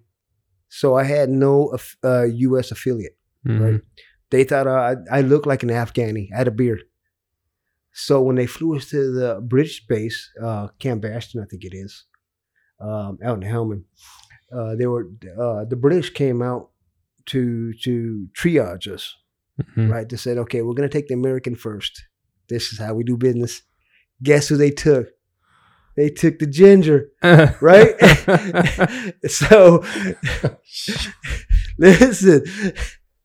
So my friend was there, man. I was lucky enough my friend was there. He's like, no. Take that guy, right? Take the American. They're like, no, that guy is brown. He's not even speaking English. He looks Afghani. And I guess I look Afghani, right? and you're like, I'm taking the other guy that's pale and that speaks English. So we were racing to the OR room. We're talking about life and death here. We're talking about, hey, who's gonna survive? Mm-hmm. So, you know what? You know how we got there. You know how. So my partner, man, he's a smart guy, and he said, "Hey, man, cut the brown guy's uniform off." So they cut my uniform off, right? And they get all the way down, and he's like, "Lift up his shirt," and they're like, "Shit, he has tattoos." Mm-hmm. And then he's like, "Yeah, what Afghani has a Raider tattoo, right?" Mm-hmm. So they rushed me in there, man. I'm like, just win, baby. Yeah. There Dude. you go. And but once I get into after I get out of the operation, out of the surgery, they stuck me with the Taliban. they still thought it was Afghani. Oh my god. Shit. So, oh man, this is gonna be a longer story. You got enough time? Oh, we got Yeah, plenty yeah, of yeah. time. All right. So, okay, when I say stuck me in Afghani, okay. So when I said stuck me with the Afghanis, what I meant was, so when you're a patient in the ward, there's no fighting. Mm-hmm. They're all patients. But the way you prioritize is like, Mhm. if I'm American, the Americans go first. But so the British were like, hey, we got the British on the right side. I said, okay, man, British is cool over there. Whatever. Then you have the Americans. Then you got every other nation. Then you got the Afghan villagers. Then you got the Taliban. That's just everybody's recovering, Mm-hmm. right? Mhm. But when I woke up, I'm like, dude, I look down at my body first, and I do a real, what we call those checks, a body check, whatever it is. Yeah. I check my arm, leg, tummy. Dude, I noticed, man, I got like 74 staples in me. Mm. Right? I pulled back the sheets, and I'm like, oh, this is horrible, man. Like, I just came out of surgery. The last thing I knew was that out in the tarmac, some British doctor stuck their finger up my ass, and I went to sleep. So, Shit. so that's the last thing I remember, right? So, is that bad? So, No. Sometimes you gotta get a British finger up the ass. dude, it was, I guess it was a good time because I went out. Yeah. He hit the right spot. No, I don't know. So that's the last thing I remember, right? Mm. That's crazy. So I wake up and I'm doing a body check, I guess, and I notice that to my right are my translators who are Afghani. Then I notice way to the right, that's where the British, the Americans, right? That's where they're at. Mhm. So I and then I hear, them speaking. They're saying something. Whoever's to my left, they were saying something really bad because I can tell by their tone of voice. And I look over to my right. I'm like, hey, my translator was Sammy. I said, Sammy, what are they saying? He's like, Joe, don't worry about it. He's like, don't worry about it, man. I'm like, dude. He's like, don't worry about it. And I'm like, and think about this, man. I have every tube in my nose, everywhere you can think about. Mm. I'm draining things that I got drained. I can't even imagine where you can drain from. But I had like 18 tubes coming out of me. So I look like Predator, right? And I'm like, dude, and you got to think about the warrior mindset. Mhm. I'm like, dude, what are they saying? Because right now, I'm not thinking I'm a patient. I'm thinking I'm a fighter, Mhm. right? So he's like, I said, Joe, he's like, Joe, don't worry about what they're saying. And I said, Sammy, you're still on payroll. Tell me what they're saying. And he says, okay, Joe, they're saying, they're cussing me. They're cussing the Americans out. I said, do they know I'm right here? He's like, yeah, they're talking to you. They're talking to you. And I said, man, for real. He's like, yeah. And he convinced me a couple of times. He's like, just lay back. And, you got to remember, man, I just came from a battlefield where I'm fighting these dudes. Mm-hmm. And I said, hey, I said, Sam, go get me a wheelchair, bro. And he says, a wheelchair? I said, yeah, man, go get me one of the things over there. He's like, okay, whatever. Okay. So he gets a wheelchair, and I say, man, help me out of the chair. So he puts me in the chair. Like I'm literally sitting in a wheelchair with all these tubes connected to me. Mm. And I said, hey, Sammy, go give me a cane. So he goes, grabs me a cane. He said, what are we going to do next? I said, man, roll me down. Because the Taliban are still talking shit, right? They're still talking mess, man. We're going to get this game on. Mm-hmm. So I said, go with me down there, right? And the dude that was talking mess, he only had one leg. Mm. So I'm like, okay, that's the guy I'm going after. right? He only had one leg. I'm good. But I know that if I went to sleep, man, these guys are gonna jump. It's in my head. And put a pillow over your head. Yeah, they're gonna date rape me or something, bro. So they got roofies in Afghanistan. Dude, so this dude starts rolling me down there, right? And halfway down there, I get flipped around, 180, flipped around. And I look back and I see a British doctor. And I'm like, oh shit. I look back and my translator tripped over. It lost me back. Right? We're rolling anyway. So anyway, to roll it up, man, to make it. So anyway, they took me back to the bunk. And I kind of didn't want to go out because I knew what was going to happen. And so one doctor was sitting there in front of me talking to me, and I'm like, "No, man, I'm not doing this." But I didn't know the other doctor was throwing drugs in my IV, right? So I started getting all woozy, man. Anyway, so they got me, they knocked me out, and then when I woke up, man, they had that partition they put in offices, separating us. So. Dude, that is crazy. That is pretty. Where intense. Where was this at? Camp Bastion. Okay, yeah, I know where Bastion is. Camp Bastion. Yeah, it got majorly upgraded. Probably pretty close after that. It was around 2008. Yeah. Because when I was there, 2010, I think 2011, it was pretty nice. So I'm actually kind of surprised. That's why I'm surprised that you're that close to everything and. They put dividers up and everything because it was a pretty nice place when I visited. Okay, the ward. Yeah, in fact, I still owe British doctors some American uniforms.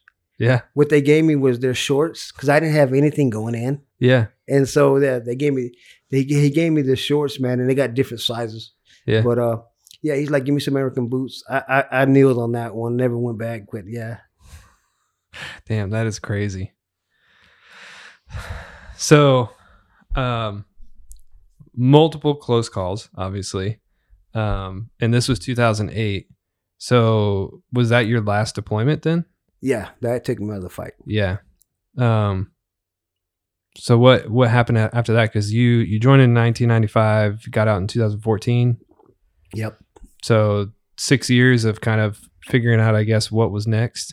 No, they sent me to schoolhouse. Okay. To the senior leader, the SLC. Yep. So they sent me to SLC to be an instructor for about 3 years. Okay. And then after we went SLC, they sent me to something called OSW. Some other stuff that we did on the backside of it. And I stayed there for about 2-3 years. And then I just left. Yeah. Did they, because I know this happens to a lot of people, especially that have, injuries and stuff. I told you about my friend who hurt both of his legs and stuff. They multiple times tried med boarding him.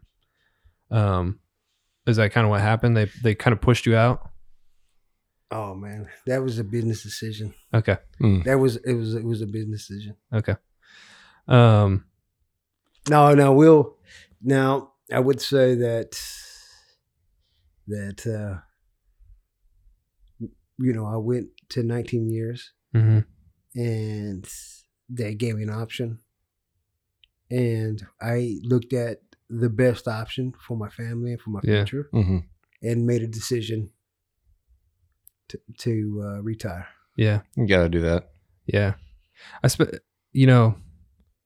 We talked about this in the previous podcast too. And I would imagine, that first time you can't go on deployment anymore is rough. I would imagine, right? Like the second they're like, hey, you're not deploying anymore. Yeah. That first call that you're like, what do you mean I can't deploy anymore? I'm sure it's like kind of a gut check. I did. Mm-hmm. Yeah. I hung it up. I didn't. And it was more about seeing, you understand where it's coming from. You're a Ranger and there are places to fight. Yep. And when they said you can't go to the Super Bowl anymore. Yeah. What happens? It gets tough. Yeah. Yeah.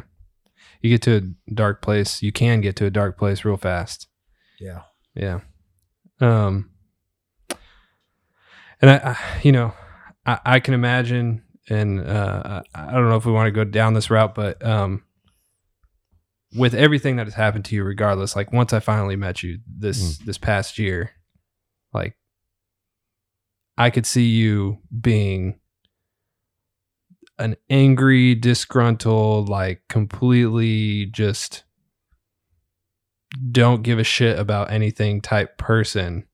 But honestly, you're one of the nicest people that I've met. I'm serious. Like, Thank you, man. yeah, you're honestly like super. At least every time that I've interacted with you, you know, worked with you on a few projects that I want to get to eventually. But you've just been incredibly nice, and you know, coming into my house, like, you know, being you know, more than I don't know, just bringing a different level of respect and everything into the household and everything. I can't thank you enough. Well, I appreciate you guys having me. You You're know, just genuine. Yeah. Absolutely. Thank you. And you know, and I think I know the difference between, you know, what's when I talk about my experience, it's over there, not here. Yeah. And I want to credit my mom, I guess, for raising a young man now. Yeah. And you know, I grew up with a good moral compass, and it's not like I'm just this wild person and stuff like. It seems like it. Yeah. Maybe some of the things I do kind of support that. Yeah. But I really appreciate you guys having me here. Yeah, you're just incredibly humble, and again, I can't thank you enough for sharing these stories to start off with. But I do want to get into the transition. Sure. You know what it was like, I guess, once you finally did hang up the hat, hang up the uniform. We got enough time for that. Oh yeah. Oh yeah. Oh, yeah. Bo, come on, Bo, you're supposed to help me out here. I mean, that's what I've been wanting to hear too. Is obviously I wanted to touch on your military experience and all the crazy stories that we've read about in books about you and all that. But I think it's important to hear about what your transition was personally like. Sure. Yeah. Because, you know, that's the big thing about this podcast is like, we talk about the military stuff, right? And that is a part of our experience. Just a part. Just a part. Just a section. Yeah. But that is not that all of who we are. That doesn't make us. Exactly. No, that doesn't make us. It could shape some of the things that we have become. Yes, sir. But it is not who we are. No, we're bigger than that. Exactly. Yeah. And so I think that's why, you know, telling the transition story is so important to figure out, like, also to tell people it's not the same for everybody, A, which I think we're pretty clear about that, but then also B, it's not easy for, I don't think anybody I've talked to. I don't think it's been easy for anybody I've talked to. No. Oh, is that like your personal experience? You know, you're right. You're right about that, man. Because there's not many people that that I've even talked to or traveled across the United States and interviewed that have said, "Yeah, my transition was easy." Well, I think most people have had it. You've interviewed more than just one force. You know, you Air Force, Marines, about Army. 65 people now from all branches. Yeah. So, well, I mean, you understand that what is it? It's all different. Every experience. It's all different, but I notice a pattern, which is interesting. I was just telling Dan this the other day that as a civilian, I can never put myself, and I want to tread lightly with this, I can never put myself in the shoes of the men and women that have fought overseas or even have worn the uniform. But I can certainly kind of understand to a certain level what it's like to almost kind of be in those positions. Like when I hear the stories over and over again, and then I hear how difficult the transition is like, I'm basically having to put myself in those shoes and try and understand it from the outside to try and more so feel for what, you know, the men and women have been through, you know, to have that empathy, to have that respect and that understanding. So it's interesting to kind of, you know, take that with me and help maybe educate even more civilians that there's other things to, you know, to talk about and to connect with. You know, it's kind of like just the combat stories. Exactly. Because I think it's like what we were talking about earlier, you know, off air, is that there's that misconception of veterans to where, and this isn't every civilian, but I think that for the most part, we constantly think when we hear veterans, or we think that they've fought overseas in the last war, you know, the last 20 years, that, oh, they're people that have killed people and they've got PTSD and they're a ticking time bomb. But really, I haven't met one person who's part of this book that looked like your typical veteran or that had any of those issues. Like they might have, you know, some form of like a PTSD or some form of, anxiety from the things they've experienced, but never once did I feel uncomfortable. Never once did I feel like, this is what everyone talks about. I think that there's just a huge global misconception It is. of what veterans really like. And I think there's more to the conversation about, how we're sitting down right now having a podcast, drinking rum. There's so much more to relate to and talk about. Yeah. And I think that, like I said earlier, if you can connect to a veteran, they're a normal human being. So if you can just be a human to them, I think eventually when they have that new camaraderie with you and that connection and that trust, they're probably going to bring up their military experiences without you even asking those awkward questions. Dude, that's awesome that you say that, man. I think I didn't want my military career. It's probably Dan, same as you, to define who we are. Yep. It's just a part of your life. It's just a part of our life. Mm-hmm. Yeah. We have way more to give to totally society. And we have stories that we can share with youngsters and have them, we don't want to forget our past. Yeah. And I think that's just kind of a time capsule kind of thing. Yeah. But that's not, I don't want my kids to always think that, oh, Dad, all he has is combat stories. Mm-hmm. He's a sad guy. And yeah, I appreciate my past. Mm-hmm. But I think that, like you said, man, it's part of us, but there's a lot more to us. It doesn't define you. It doesn't define us. No, it's made you who you are to a certain extent. But I think that's why I'm so interested to hear, from what happened next, your perspective, kind of, what your transition was like. You guys want to hear what happened next? That's what happens. I'm getting all the juicy stuff. Yeah, you're getting the dude. juicy. We're keeping I'm this trying episode. to avoid it, guys, and you're just like, you guys trying to pinpoint it, man. You guys got me in the corner, but yeah, we're making this episode raw tonight. I didn't shut it off to pour straight alcohol. Raw dog, straight alcohol, raw dog, 80 proof. I love it. Okay, so let's get into it. Okay, so when I came back, I was I don't want to say when I came back. It's just when I was making the wrong decisions in life, and obviously they weren't healthy, and shit happens, and I kept running. I was doing the same pattern over again, over and over again. I was not changing my behavior. I kept. I thought I was doing the right thing, but it is what it is. And I ran it. Eventually you're gonna no matter how cool your past was, a civilian law enforcement is gonna say, you know what, dude, this is reality. And that's what happened to me. It hit me in the face, and they said, hey, Joe, you're gonna go to court now. You're in a program. You're going to treatment, and then the treatment was called Veterans Treatment Court, VTC. And yeah, man, that's where I had the experience with the judge. And you guys remember, you guys have that story. I'm sure you guys want me to talk about it. You don't need to talk about the whole thing, but maybe you could do a quick recap, because people can also look up, I guess, the story, because they did a news segment. We can link it too. Yeah, if we want. No, I'm to. not afraid to talk about it. Okay. I'm okay to talk about it. Okay. It's not. Yeah, I mean, if you want to touch on it lightly, I don't think we need to. I just don't want to bore you guys. You guys like go together to sleep. No. We've got all night. Are you guys interested? Yeah, I'm liquored up right now. Bo was like, all of a sudden, Bo wants to hear it. Now. Yeah. Well, I was eating dinner earlier. I was paying attention to my food. Now I'm all liquored up. You got me all warmed up now. All right, he's all koozie now. So I think I shared the story earlier with you, Bo. And no, it was I got in trouble, and so I finally had to see the judge. Now, are you going to stop me, Bo, if I keep repeating myself? No, not at all. This is the first time you heard about it? This is for everyone to hear it for the first time. Yeah, this is new for everybody. Really? Yeah. God, I'm sweating again. You want my face, man. You guys are good. Dude, for real, you guys, I think I told you about this before.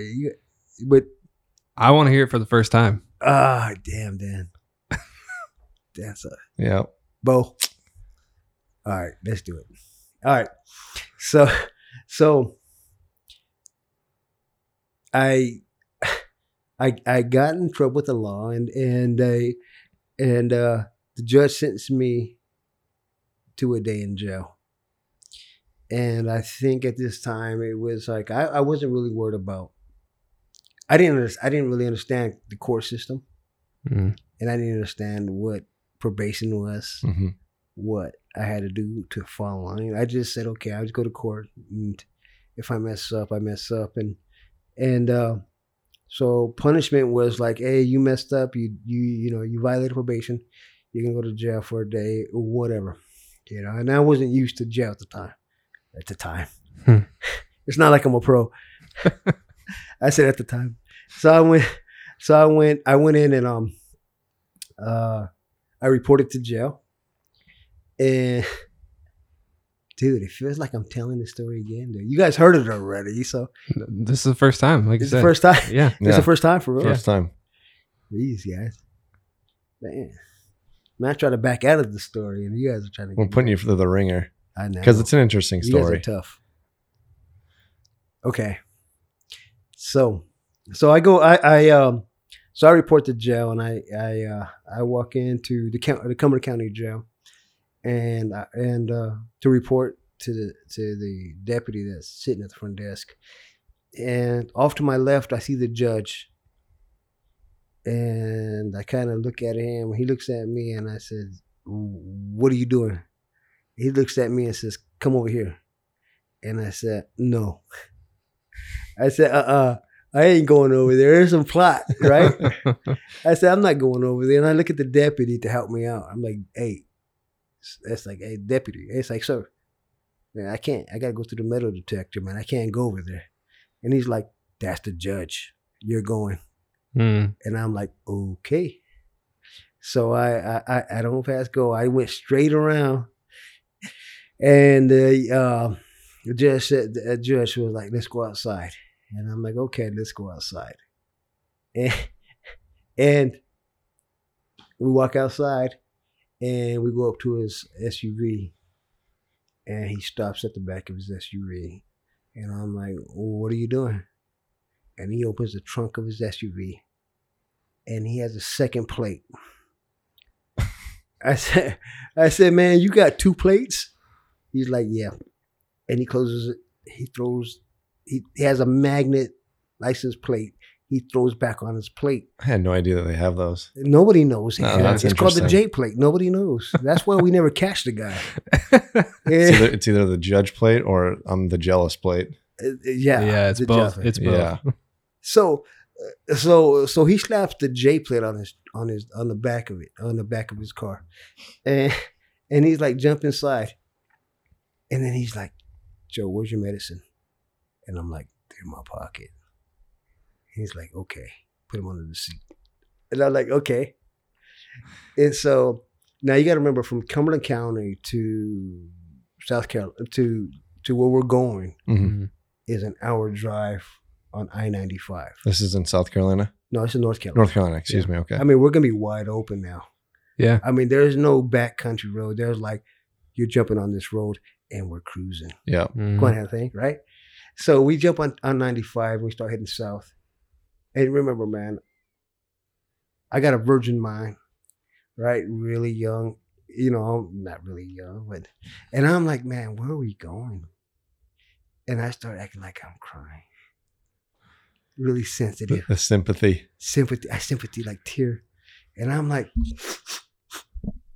and he's like, "Shut up." And I'm like, and I dust myself off like a big boy. Mhm. I'm like, "Shut up. I'm a man." I'm a man, And so we start heading down 95 and we get to Lumberton. It's just a city right outside of South Carolina. Mhm. It's just North Carolina. And then you guys want to hear the rest of this stuff? Mhm. He's like, "Yep." Yup. So, God, man, I'm still sweating. All right. So he jumps out the car. And I'm sitting in the car at the Cumberland County parking lot. I'm not Cumberland County, excuse me, Robinson County. And we pull up to this jail, and man, these fences are all ugly and shit. And I was like, "Dude, what are we doing here? I don't even know I didn't even know I was another county jail. I didn't know where I was at. It looked like prison. Robinson County is pretty dirty." Mhm. So so we park at the Robinson County, and remember my drugs are My drugs under the seat, right? Prescription drugs. So we pull up and he's like, Joe, just sit here, right? And I'm like, where am I gonna go? Yeah. And so he runs this slide. He takes about 10 minutes. It's the longest 10 minutes of my life. For real. It's the longest 10 minutes of my life, man. And I'm sitting there, I'm waiting, and I'm looking in the mirror, and I'm like, how many prescription drugs should I take right now? Because I'm so nervous. Should I just do it now, or should I? Because I'm looking behind me, man, and these fences are all messed up. I'm like, oh damn, where am I at? About to get hurt. About to get hurt. Let me feel good if I'm gonna get hurt. Right. I walk into like, I didn't even go to him processing. I went straight. I don't even know how I got there, but I went straight to the deputy warden's office. And we go in, man, and I sit down. And right now in front of me, I have the deputy warden. To my left, I have the judge. Dude, and this woman is decked out, bro. It's pretty. Mm-hmm. Every plaque's on the wall. Big, massive desk. Mm-hmm. And I'm like, dude, I'm in jail. What am I doing here? Right? And,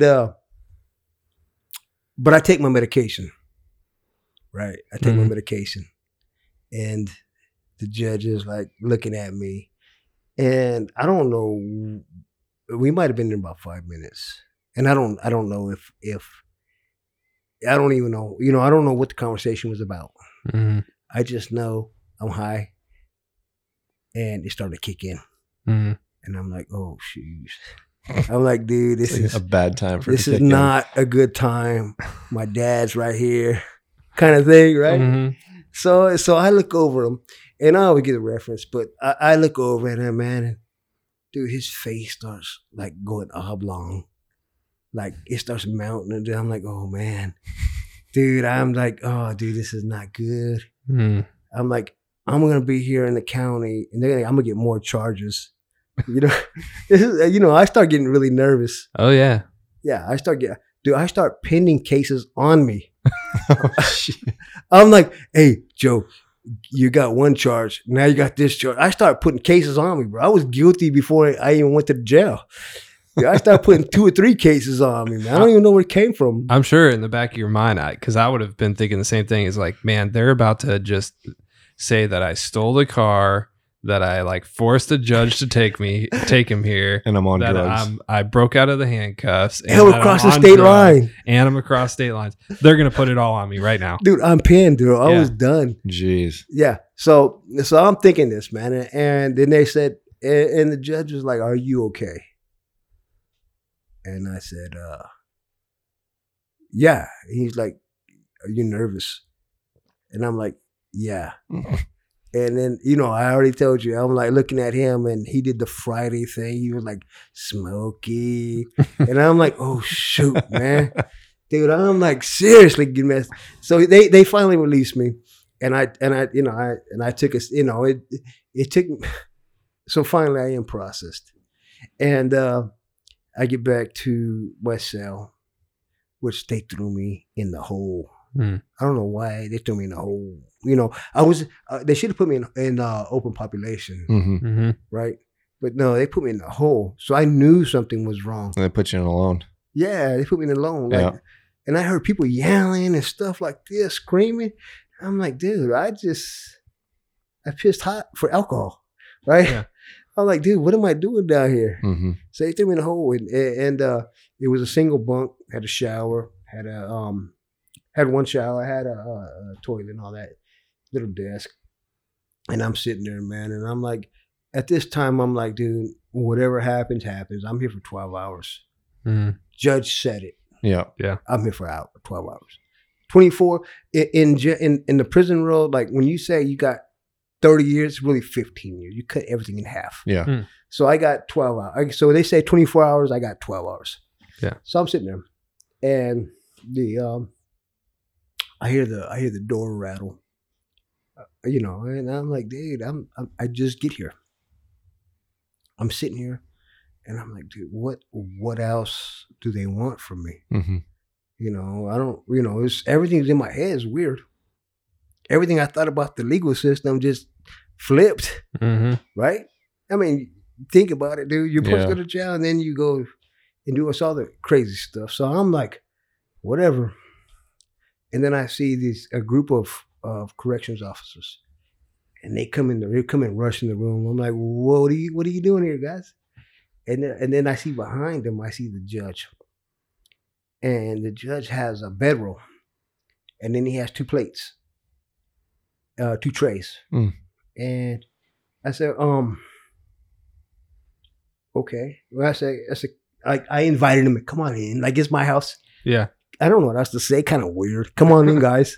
Yeah. Hey, welcome in. This is my kitchen. This is my kitchen. This is the bathroom. This is the shower. Make yourself at home. This is a correctional cribs. It's an open floor layout. Correctional cribs. Dude, so that's what happened. So he comes in. They close the door, man, and I said, Judge, what are you doing here? He's like, I'm going to stay the night. I'm like, what do you mean going to stay the night? I said, you're going to stay the night? Like, right here? He's like, yeah, I'm going to stay the night. I said, Judge, just 1 bunk. It's single bunk. He's like, well, I got a bedroll. I'm going to be on the ground. I'm like, then, man, get me all nervous again talking about this stuff. and he's like, I'll sleep on the ground. And of course, I got to be the polite way and just say, I'm not gonna sleep on that. We're going back and forth, and I just shut down and act like I don't know him. And then halfway through the night, we start warming up. Like, what's up? What's your name? What's your name? He like, what's your name, bro? Come on, bro. And then he starts banging on the door like an inmate. And I'm like, Judge, we're only here for 12 hours. Don't bring the attention to us. Yeah, you need to cool your shit. Cool down, bro. Before this turns into me being in here for a year. Yeah, cool. I said, cool down, man. He's like, don't call me Judge. Call me Sally. and I'm like, Sally? Yeah, of course, whatever it is. So anyway, but so we didn't chop it up that much. I kind of, we just like hung out for a little bit. And I'll tell you one thing though. On news, he said he ate some food. He said no, you know what? I keep saying lasagna, but I think it was meatloaf. He said he had meatloaf, and he's like, he's like on TV, he's like, oh yeah, we had meatloaf, and we ate meat. He didn't eat meatloaf, bro. He flushed that shit. Jeez. I wonder why he stayed the night there. I think, I would imagine his intent, right, is to try and connect on a human level, like we were just talking about, like, trying to be like, you know what, I could literally be in your shoes right now. And I think that was potentially his intent. I don't know. Yeah. But like, you know what I mean? Just trying to show that this could happen to anybody. Yeah. I don't, I know that what he did is more than what the judges would do. I mean, you wouldn't, you're not going to find, it made national news. Yeah. So you don't see a normal judge do that. If it was for a veteran reason, to support veterans. Yeah. Gotcha. I'm curious to hear about, I want to move forward and hear about kind of how you guys got connected, because I know a little bit about it, but I want to hear more about how you, Dan, and Joe, how you guys came together with, veteran organizations. Dude, I want to hear your voice more. You're sexy. You got that deep voice. Hey, I want to hear about. Dan, how did you connect with F60, brother? Dude, so such a strange and random thing. So I, one of the guys that mutually we know, but I served with, Jordan Hillstrom, he's got his own podcast called Driving Loaded, and Jason Van Camp came on the podcast, and he was talking about Mission 60 and Warrior Rising. So after he talked about it, I was like, man, that sounds like an awesome organization. And I ended up connecting with him on LinkedIn, and then I saw some of the things they were doing, and I was like, man, this is pretty incredible stuff. Well, internally with my company, I was in the process of trying to develop a leadership development course. I remember that. And so my first thought came to mind is like, let's see what Mission 60 could do. Dude, your boss is hella smart. Yeah. Yeah. And they're incredible. Like both Yeah. of the presidents, like the fact that they decided to go with this was already kind of really cool. Yeah. So I reached out to Jason, and we talked on the phone, for a half hour about kind of what we wanted to do and everything. And from there, the rest is kind of history. We've talked about it in previous episodes on this podcast, to kind of some of the things, and we'll talk about it some more because I want to tell a funny vignette about it. But yeah, so that's how we kind of got connected. But I want to know how you got started with Mission 60, because I know a lot of the people that Jason has connected with, he talks about it in the book, is how he, in his book, how he got connected with kind of each veteran and how they told the story. So I was hoping you could tell yours. Yeah, no, how Jason and I got together. Mm-hmm. Yeah. No, so Jason and I were, it's towards the end of my career Mm-hmm. when I was working in the OSW. Mm-hmm.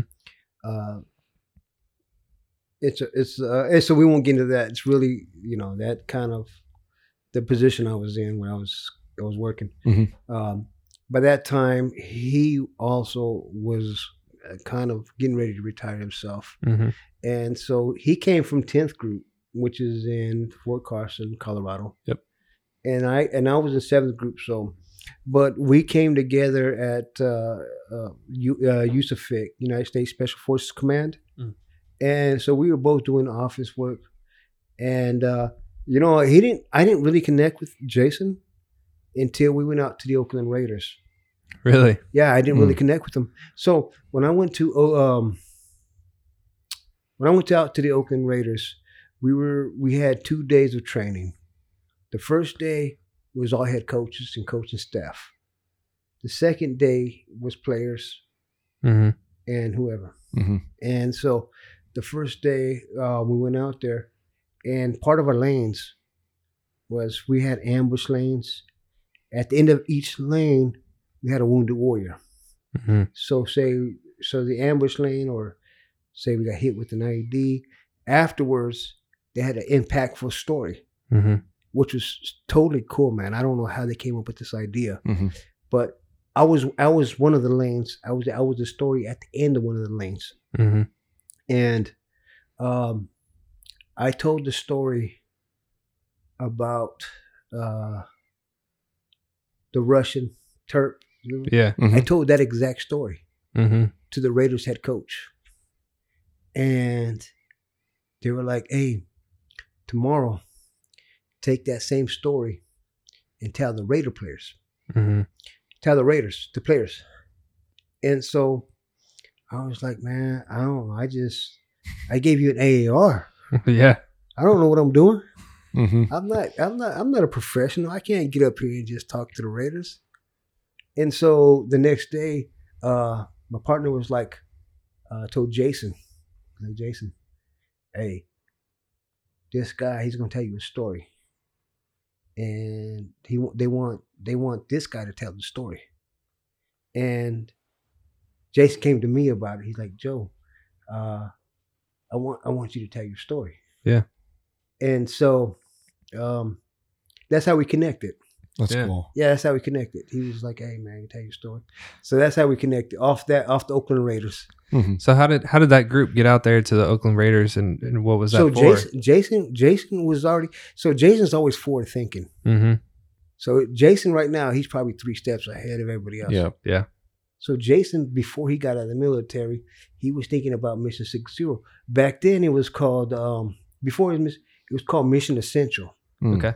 And then there was a patent law or something like that. We had to change the name. But Jason, it was the name of the company. The original name of the company was Mission Essential. I like Mission 60 better. Yeah. So yeah, it was Mission Essential. Yeah. And so this is about 7 years ago, and that's where we're connected. But over time, I think there was some kind of patent law or something like that. Somebody else had the rights to Mission Essential, so he changed it to Mission 60. Yeah. Gotcha. Yeah. Crazy story. Yeah. No, that's awesome. And Mission 60 does a bunch of things like that. Have you been out to several more events kind of like that? So I did. So we fly out to Utah Mhm. and we do a bunch of stuff with Mhm. some other corporations. And I also worked with the Denver Broncos. Nice. That's cool. And I did Carolina Panthers. And now that we're doing some, I don't know if you heard of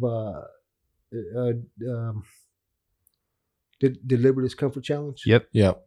So we're doing videos. So after the Deliberate Discomfort Challenge, there's extra training, Mm-hmm. and this is what we're doing now. We're doing video shoots for that after they complete the 60-day challenge. hmm Yeah. There's additional training. Can we lightly touch on what that 60-day challenge for people that are listening, like what that, you don't have to have all the challenges, but just kind of an idea. Dan probably knows. It's a pretty intense challenge. So I think it hits on the physical, spiritual, mental, emotional, and I'm missing one more. Social. Mm. And each day of the Deliberate Discomfort Challenge, there's like a meditation you have to do, a workout you have to do, a connection to somebody you haven't talked to in a long time, like reconnect with somebody. Social, where you reach out and like post something on your social media or something along those lines. Yeah, you talk to somebody every day. I know it's a Yeah. tough challenge, and I think it's even like dietary restrictions too. Yep. There Yep. is Working out, eating better. Yep. Yeah. And then There's a physical part to it. yeah, Yeah. That's cool. reading a book. I think one book a week or something like that. Yeah. Yeah. So it's an intense that's for a whole challenge month. for And sure. this is Or 2 months. 2 months. Yeah. Yeah. This is every day. Yeah. Yeah. That's So crazy. I was gonna get involved with we call it DDC for short. Yeah. And because it started January 1st of this Mhm. year, but old Joe broke his leg. It's gonna Yeah. maybe It's that's a little that's hard. a good reason because that stuff sucks. I hate reading. So to kind of fast forward, then how did you guys kind of get involved? Okay. So yeah. So I reached out to Jason. Jason put together a team because the idea that we came up with, because of COVID, we needed to do something virtual, and it wasn't because of Mission 6.0. They would have figured something out to do in person, but as a company, we couldn't. Like, we already had policies in place to where we couldn't meet in Policies person. and everything. Yeah. Yeah. Mhm. So we decided we needed to do something virtual. We were talking about a bunch of different ideas, and it was to a lot of credit of the president.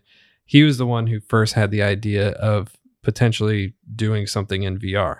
He didn't know what it was, but he was like, maybe we could do something in VR. An engineer don't even know. Yeah. Really? Yeah. So he was like, maybe we could do something like that. And then me and him started talking, and the idea just exploded of what it could be. Right. And then we talked to Jason and presented, like, what if we have these breakout sessions where we have former special operations, special forces people train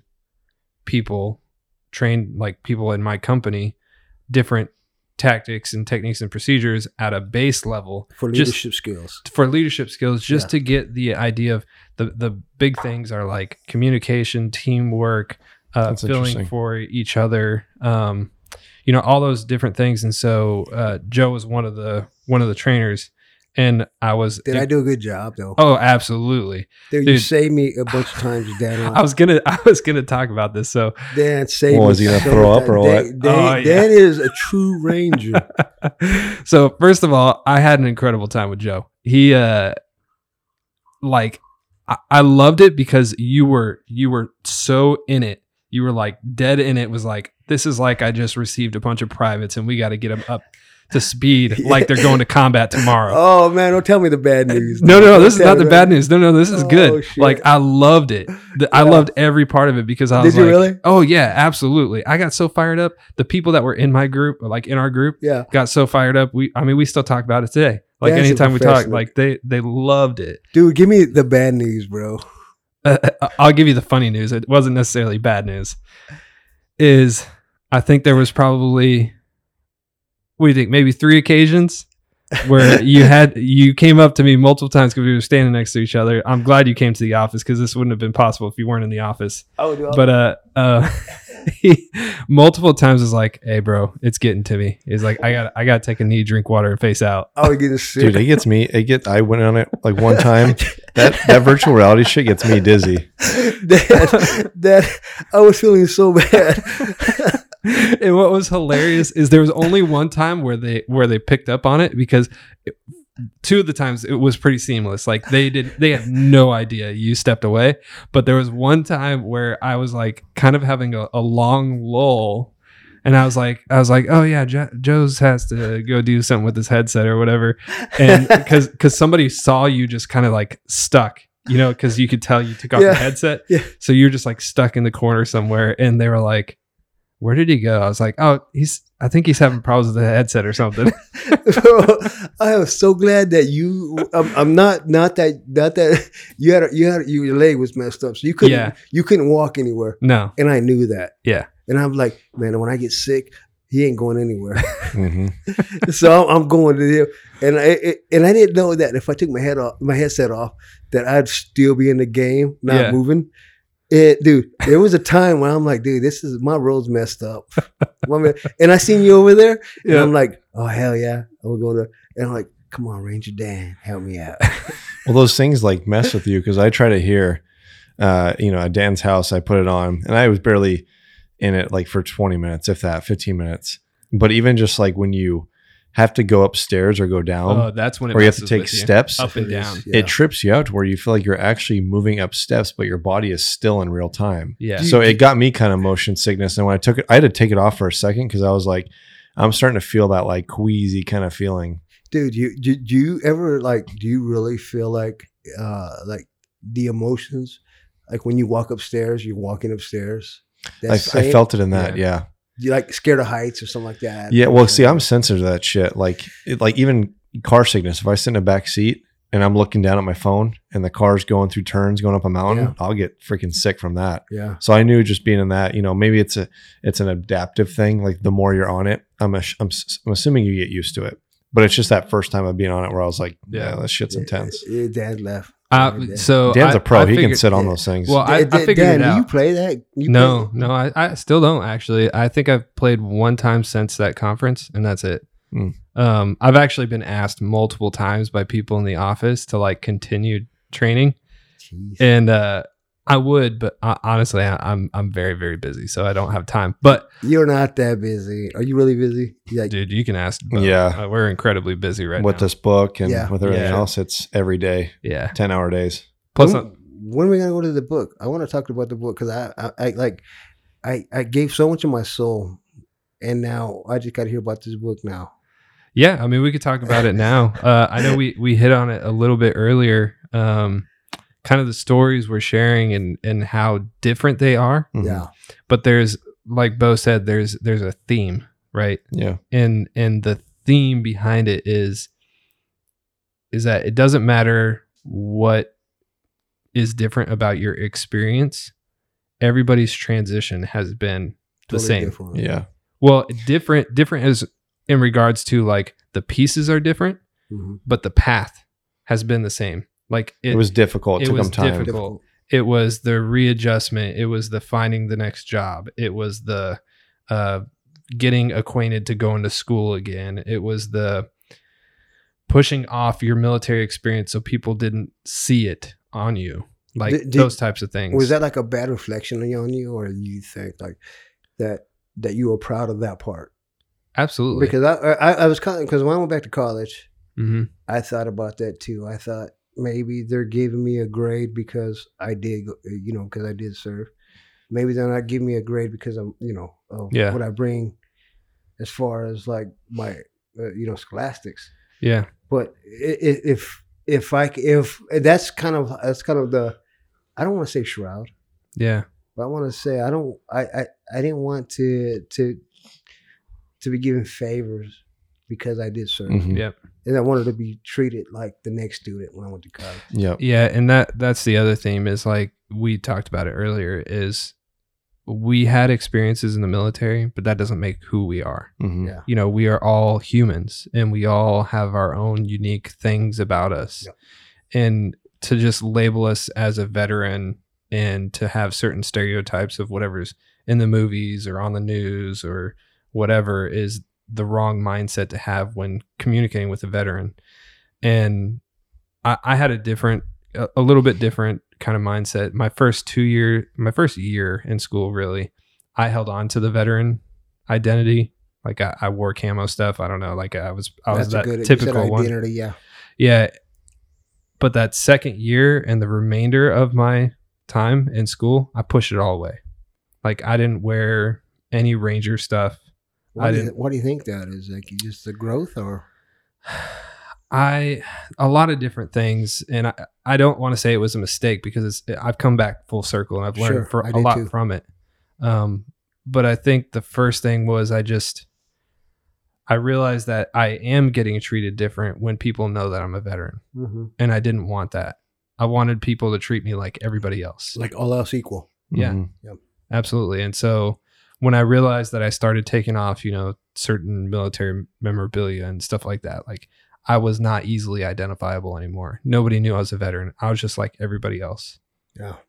And so that's what I did is I blended in and I pushed off all of my military experience to a point where when I was leading the solar vehicle team, which was a solar car racing team that I started up, I could have pulled so much experience and life lessons and everything from my military experience, but I didn't.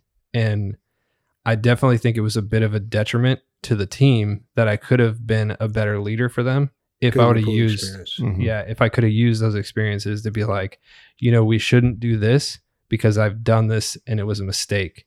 And let me show you why. Yeah. And I didn't do that. That's pretty powerful. And then now you're working on a book. Now I'm coming back full circle. Here. Dude, that's kick ass. Yeah. So it kind of came back around. Yeah. And I think we've told most people that have listened kind of the initial what started the book and all that. And to be honest, there's a lot of updates, but we're kind of at the point right now where it's just design work. Yeah. So there's not really much to share in a sense of like when we go through the marketing phase in a month or two, there's a lot more to put out there. Oh, yeah. Like when we have the website up, when we can actually start showing a lot of the designs. So you guys have you guys gone with the website yet, or are you still building It's being built. So we have our company website, but then the book website is being built. Yep. So right now it's kind of like I was saying, we have probably 5 or 6 veterans left for the book. So we're right at the tail end of content creation. Mm-hmm. And then it's literally like being behind a computer every day, designing every single page. And that's kind of where we've been. So it's a lot of back and forth, redesigning, getting stories sent to us, from our writer. Yeah. It's kind of, in a sense, like the building block phase, which it's not really that interesting, I don't think, to a lot of people, because there's not much that you can share. It is kind of history. Yeah, it is. Really it's interesting because I think, eventually we'll share kind of like why we had this vision for the book. Mm-hmm. And we've shared our why, like why are we doing this book? Mm-hmm. Yeah, and you told me that initially. Yep. Yeah. But the vision of like how we've now built it out and like in what order are we telling these veteran stories all have a purpose behind it. So did you figure out like, is there like a sequence, or did you just like? There will be a sequence. Yeah. So and it's because, and we could talk about this. I think this is fine to talk about. Tease a little bit. We want to. Oh, Bo don't want to tease. He let me tell my story, but then he I like teasing. We want the book to be an immersive journey that people will stick with it and read all the stories, and it'll give you different emotional experiences for each veteran story. Are you're giving a snapshot of the veteran's life? Or each veteran's experience. So kind of what we're doing in this podcast, where we share a little bit of the military experience, but we lean probably 60 to 70% of the story is more about the transition and what are you doing now, and kind of sharing you as a person, like what is your motto, what is your mantra, like what drives you to be who you are. And I remember you telling me it's less of the victimization, like poor me, I'm a veteran, and it's less of the typical, badass war stories. It's like I said, each person in this book, men and women that are in it, it's kind of more, you just don't even recognize in a sense that they're veterans. Like you have the deployment photos where you're like, that makes sense. Like I can see when they looked younger and they're all kitted up, or, they're on a ship or they're in an airplane or whatever. But then you see them now at the portraits I'm taking, and you're just like, these look like normal people that I would see in an office that I work with. So that's what's kind of cool, is it's more telling that, untold story, more of a motivational book to help other veterans that might be struggling with post-transition, or they just want to be inspired again. They want to have that connection and feel that relation to other men and women that have been in their shoes and now have, kind of in lack of a better term, turn their life around and become successful in their own sense. You know what's cool is that I don't know if it was timing, but it's the 20-year war. Yeah. Mhm. And I don't know if it was timing when you told me that it just came out. I think it all happened for a reason. It came out did. for a reason, Yeah. Yeah. which was pretty amazing. Well, like I said, I might be repeating myself because we might have told this story, but like I moved out here in North Carolina and I got out here September, I think 3rd. And I spent a little over a month on the road. No less than 2 weeks of me being here, this conversation was being had about this book. Yeah. So between you two, Yeah, it wasn't Really? like I moved Yeah. out here for a year and I was working a regular That's job amazing. and then it was like this job isn't working. It was like I have no job. I moved out here for my second week living here, and then it was like, you know, it was kind of like me thinking of a way to give back to veterans and maybe do like a coffee table book of landscapes from my trips. And then Dan kind of brought up the idea and was like, but you always took pictures, right? I always It was took just photos photos. and I wanted to create like an art book of my own, but then donate proceeds to a veteran organization. Now, I don't know if that really makes sense, It does. but Dan was then like, I've been trying to find an excuse and a reason to give back to the veteran community, but for the right reasons. And I like this idea of a book. Why don't we do a veteran photo book of portraits and stories from different veterans? And then we didn't even think about it, but we were like both on board immediately. And we got all excited. And we were like, you know, thinking about different names. On the background of it, does it make that much sense to you guys? I mean, Mhm. like when you guys were talking about it, did you guys even think that this was gonna like an idea that was gonna hatch, or did you guys just look at each other and just like, this is what we should do? I think it was a mix. So it was Yeah. like we stumbled into it. We started the conversation. We Mhm. started having these ideas back and forth of what it could be. Uh-huh. And then it clicked. Like I think Bo is getting here is like we were having the conversation of like, let's tell the stories, you know, and it's like, you know, we're coming up on 20 years of combat. That's kind of crazy. And then I was like, The name came up right away. and I was wild, bro. like, dude, what if we just call it the 20-year war? Yeah. And I was like, it's been 20 years of combat. It's America's longest. It is 2 Uh, decades. Yeah, it's Mhm. the longest America's longest conflict. And I was like, there have been so many lives impacted by this. This needs to come out now. And that's when we were like, this has to happen. And what's cool about it is even when we planned the name, it wasn't taken, which I was surprised about. 2, a book like this hasn't been done. And 3, the kind of like to get the train rolling, you know, it was like once we started presenting the idea to just other veterans, then it like really snowballed. Then it was Yeah. like we were getting in front of organizations, we got in front of generals, we got in front of like congressmen Did and you guys talk senators. to generals like all that? Mhm. Oh yeah, we got a few.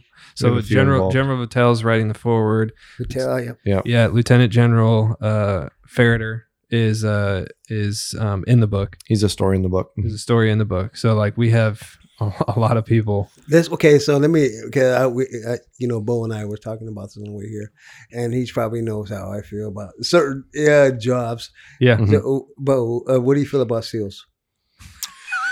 It's hard Go. not to call out. So here's the thing. Getting into this book, I'll go back a little bit. So getting into this book as a civilian, Yeah. I went into it with the wrong mindset to where I was thinking of like, I'm not going to name call, but I was thinking of like bigger veteran companies, bigger veteran organizations, bigger veteran celebrities. And Hold on.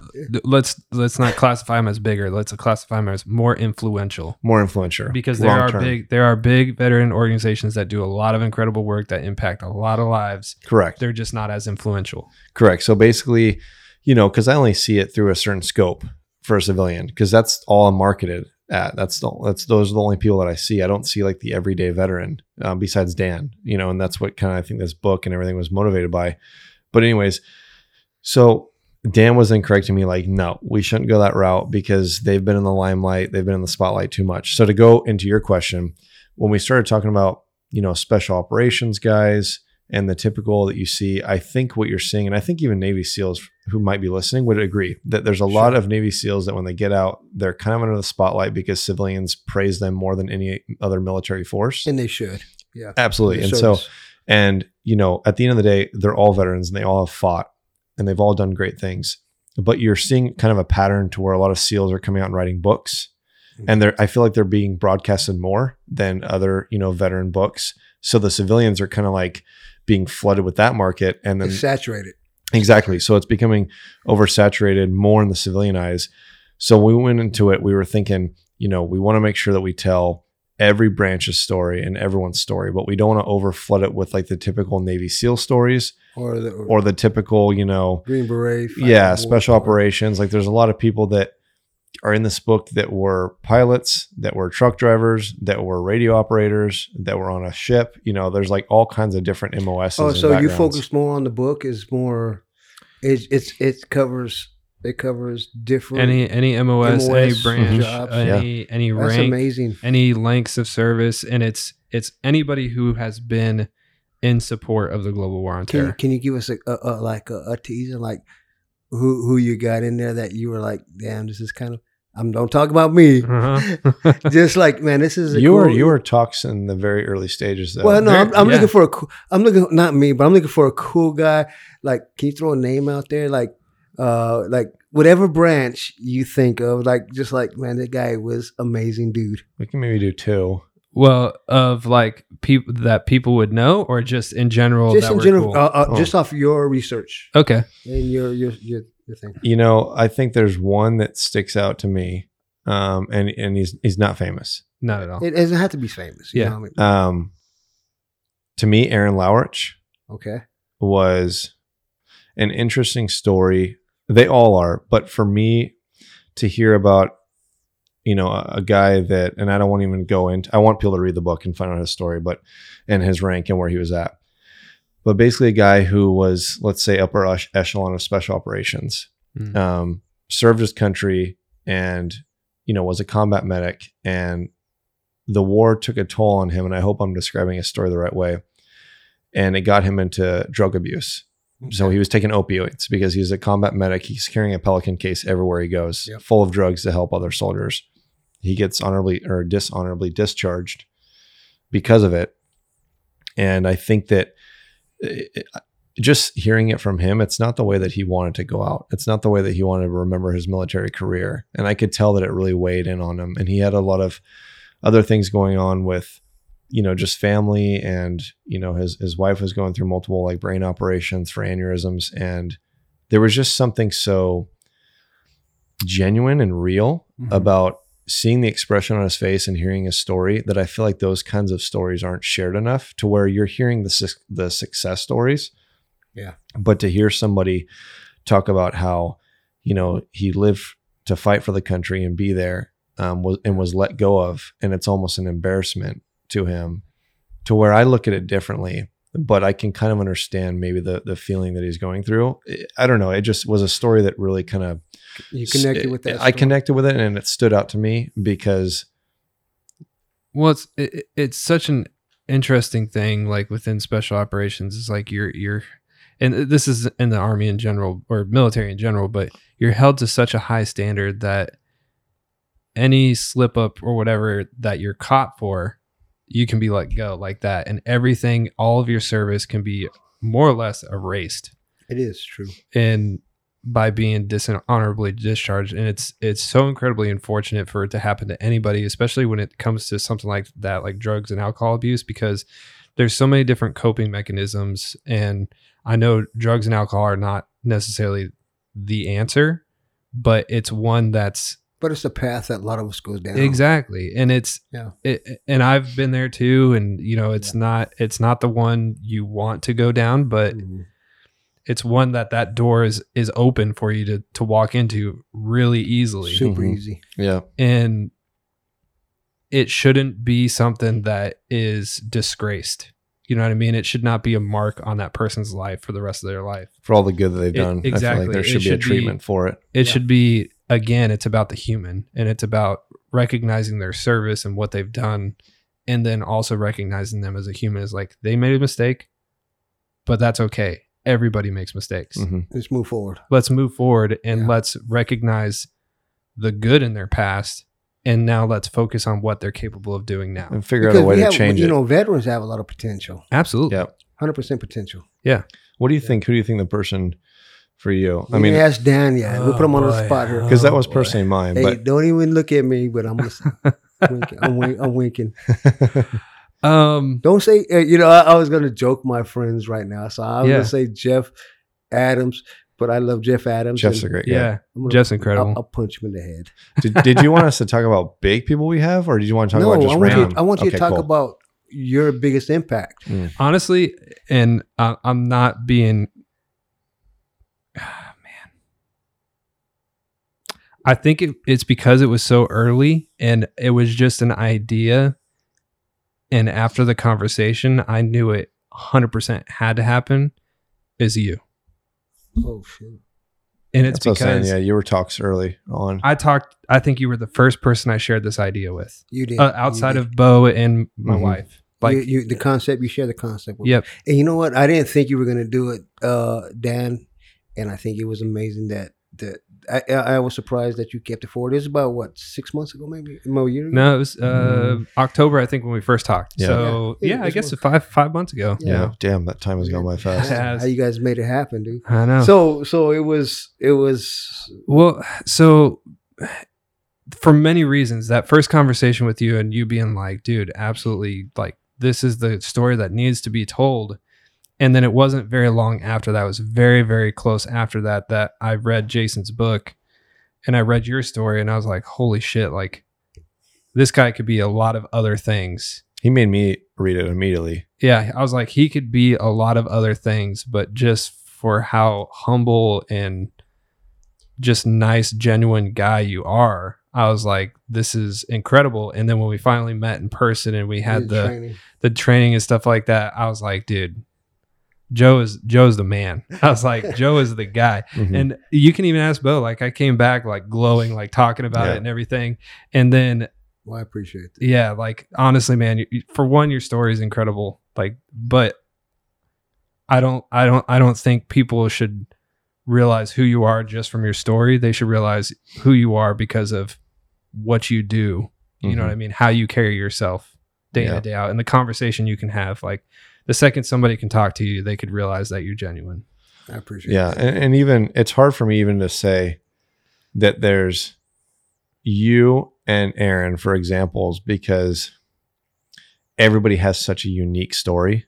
So it's really hard for me to like, and these aren't even me picking favorites. It's just, I guess, ones that stood out. Yeah. You know, there's multiple that I can think of right now that stand out. But I think what's cool is as I'm sitting behind a computer and designing these and reading the stories that Tom is creating based off the audio files that I'm recording, and then we're putting it together and I'm, you know, putting their deployment photos and designing each page. I'm just like, it's interesting because there's like almost a certain level of personality on each page. Everybody has. There's a bunch of personalities. And that's what's kind of cool is it's like it follows a theme. There's definitely a formula to each person's page where people will kind of get the theme as they keep, you know, reading, but each page is unique to the design and the stories are what really separates each person. Even the photos, I mean, each photo is taken, you know, it's raw. No, I know you take. I noticed that you take headshots. So It's kind of like the breast above. yeah, and a couple of them are full body, a couple of them have changed up, but I really want to. I didn't want to do the same pose every time, but I wanted to focus more on the details of the face Uh-huh. and show like the emotion and show like Emotions. in that moment. Because I mean, you know, every one of these people, you know, I maybe not, maybe they were models in their previous life, who knows? But I'm pretty good looking. Yeah, there you go. I it's got a little funny. older, man. it's like what I'm getting at is like even me, you know, I don't think a lot of them are comfortable in front of a camera. It's totally different to Can them. you see that in there when you're taking pictures? Yeah. Oh, Like, yeah. they're like really. I don't Yeah. think they do. I see it to where, to me, it's not awkward though. Like, lack of a better term, it's kind of a beautiful thing to see because you're people. snapping pictures. Because I snap angles. it and I can see them. You know, some people kind of flow with it. They listen to direction and they'll kind of do their thing. But some people are like, what would I do? And I think it's just kind of cool to see that like you're kind of catching people in a vulnerable state, It really Yeah. is. but it's showing the emotion and it's showing that like it's real. And then when I'm done, they're like, oh, that was it. And I'm like, yeah, it's just, I'm shooting film. It's pretty quick, but I'm taking my time with each photo. And I guess, you know, to go back and give Aaron an example, I think what really connected is that like, you know, he was showing me around, you know, his area that he lives in now, you know, on the East Coast. I'm not going to say where, but it's basically like just in Georgia, you know, in general. But I was seeing like the coast and seeing like all the places that he goes to and gets coffee and the places that helped transform his life with him and his wife of why they wanted to move to the beach. And just hearing those stories. Is Aaron is in the book? Is that he is? Aaron Yeah. Yeah. So he was, just kind of showing me around and basically being like, this is the beach we come to. That's where I kayak, and, I can go on camp on that island. And this is what saved my wife and I's life as being out here. That's amazing. It's just cool. And it's like, it's hard to describe, but even going back to just, I can picture the moment of him sitting on the beach where I took his photo, and just, he wanted to get different angles. He's like, does this look good? Does this look good? It's kind of, I feel weird, but it's cool to see that. And then look at the photo and like remember that moment. And it's even like you, when I met up with you, I was like swag time. You're like hobbling on one foot. I'm hobbling on like crutches. You take my face picture right here, profile, and all that. Yeah. Shit. I'm stupid. But some people, I get closer up portraits. Some people I back off, and there's no rhyme or reason. It's literally just in the moment. It's what I think looks good in that moment for each person. And I appreciate your work, brother. Yeah, I'm hoping that the book honors everybody the proper way. So far, it seems like everybody's pretty excited for the few stories we've sent back to a few veterans for approval. It seems like everybody's like, this is badass. This is cool. So we're excited to start actually pushing the marketing side, hopefully in the next month. Hell yeah. And have the website up and really start showing people like the designs and what it's going to look like. Yeah. Dude, I'm kind of excited to see the cover of it. Oh, we'll show you after we get off here. Mm-hmm. I got to see it. We'll give you that. We'll show you. And we'll show everybody else here soon too. I think we've already finalized the cover. Yeah, have you guys really? Yeah, all that's done. So I think we can probably start. Look at Dan smiling. I've got a minor edit. I'm sorry. Oh, well. But it's pretty much final. It's pretty much done. I got to edit it again, apparently. And then I think we'll probably start showing at least that. Yeah. Now, are you going to put it on social media? Yeah, I think showing a cover, showing a few inside pages once those are confirmed. Because the thing is the process. I never knew creating a book would have so many steps and callbacks to where you got to keep going back and re-editing. But it's basically like you design like a rough draft and you do that like 3 or 4 times. And then it has to go through a final approval. The publisher is kind of like, it's up to you guys. It's a photo book. You guys decide what you want. But it's all about like, margins and having the text the right size and printing it like on cheap printer paper and laying it out in front of you to kind of guess an idea of what it's going to look like. So it's a super learning curve. Learning curve. And it's the first one we've tackled. So we want to make sure we do it the right way because we have plans for a second book after this. And wait a minute. I didn't know about this one, guys. We have a lot of ideas. So we don't want to talk about them yet because there's a lot of different areas that this can go, and we have ideas of what it can do, and it's honestly depending on the success of this book will dictate what path we take. Dude, this is gonna be a banger. Yeah. If the first one does really well, we have a pretty epic idea for a second one. Yeah, we'll just say that. Yeah. So when we get off here, you gonna tell me? Yeah, I'll tell you. Yeah. Okay. Cool. I want to kind of wrap up. I want to get into for someone like you that has such an interesting and storied career, what advice would you have for, other veterans that are transitioning back into that civilian lifestyle, like from your kind of knowledge and understanding of what that was like and the difficult times you went through? Sure. I think the hardest part was putting the uniform down, and I thought that I was the exceptions of policy, saying that, it's not going to happen to me. And like I'm not going to miss the service. And because we think that, when we're in, we're like, hey, this, when we get out, it defines us of who we are. Because you got to think about it. We spend 4 or 5 years, 19 years, whatever we do, we spend in the military. We dedicate ourselves to our profession. And once we leave, we're like, you know what, we can do whatever we want to do. But in the back of our mind, we never think about, man, this is going to catch up to me because this is what really defined who I was. Now, if we can, if a guy, if a person, ETSs, PCSs retires from the military, and they can say, you know what, man, I had a good time, but I had my future planned for me already. The transition is much easier. But if you wait for it to catch up to you, and then you say, you know what, man, even if we didn't get help, like if I said we get help, they get me sweating again.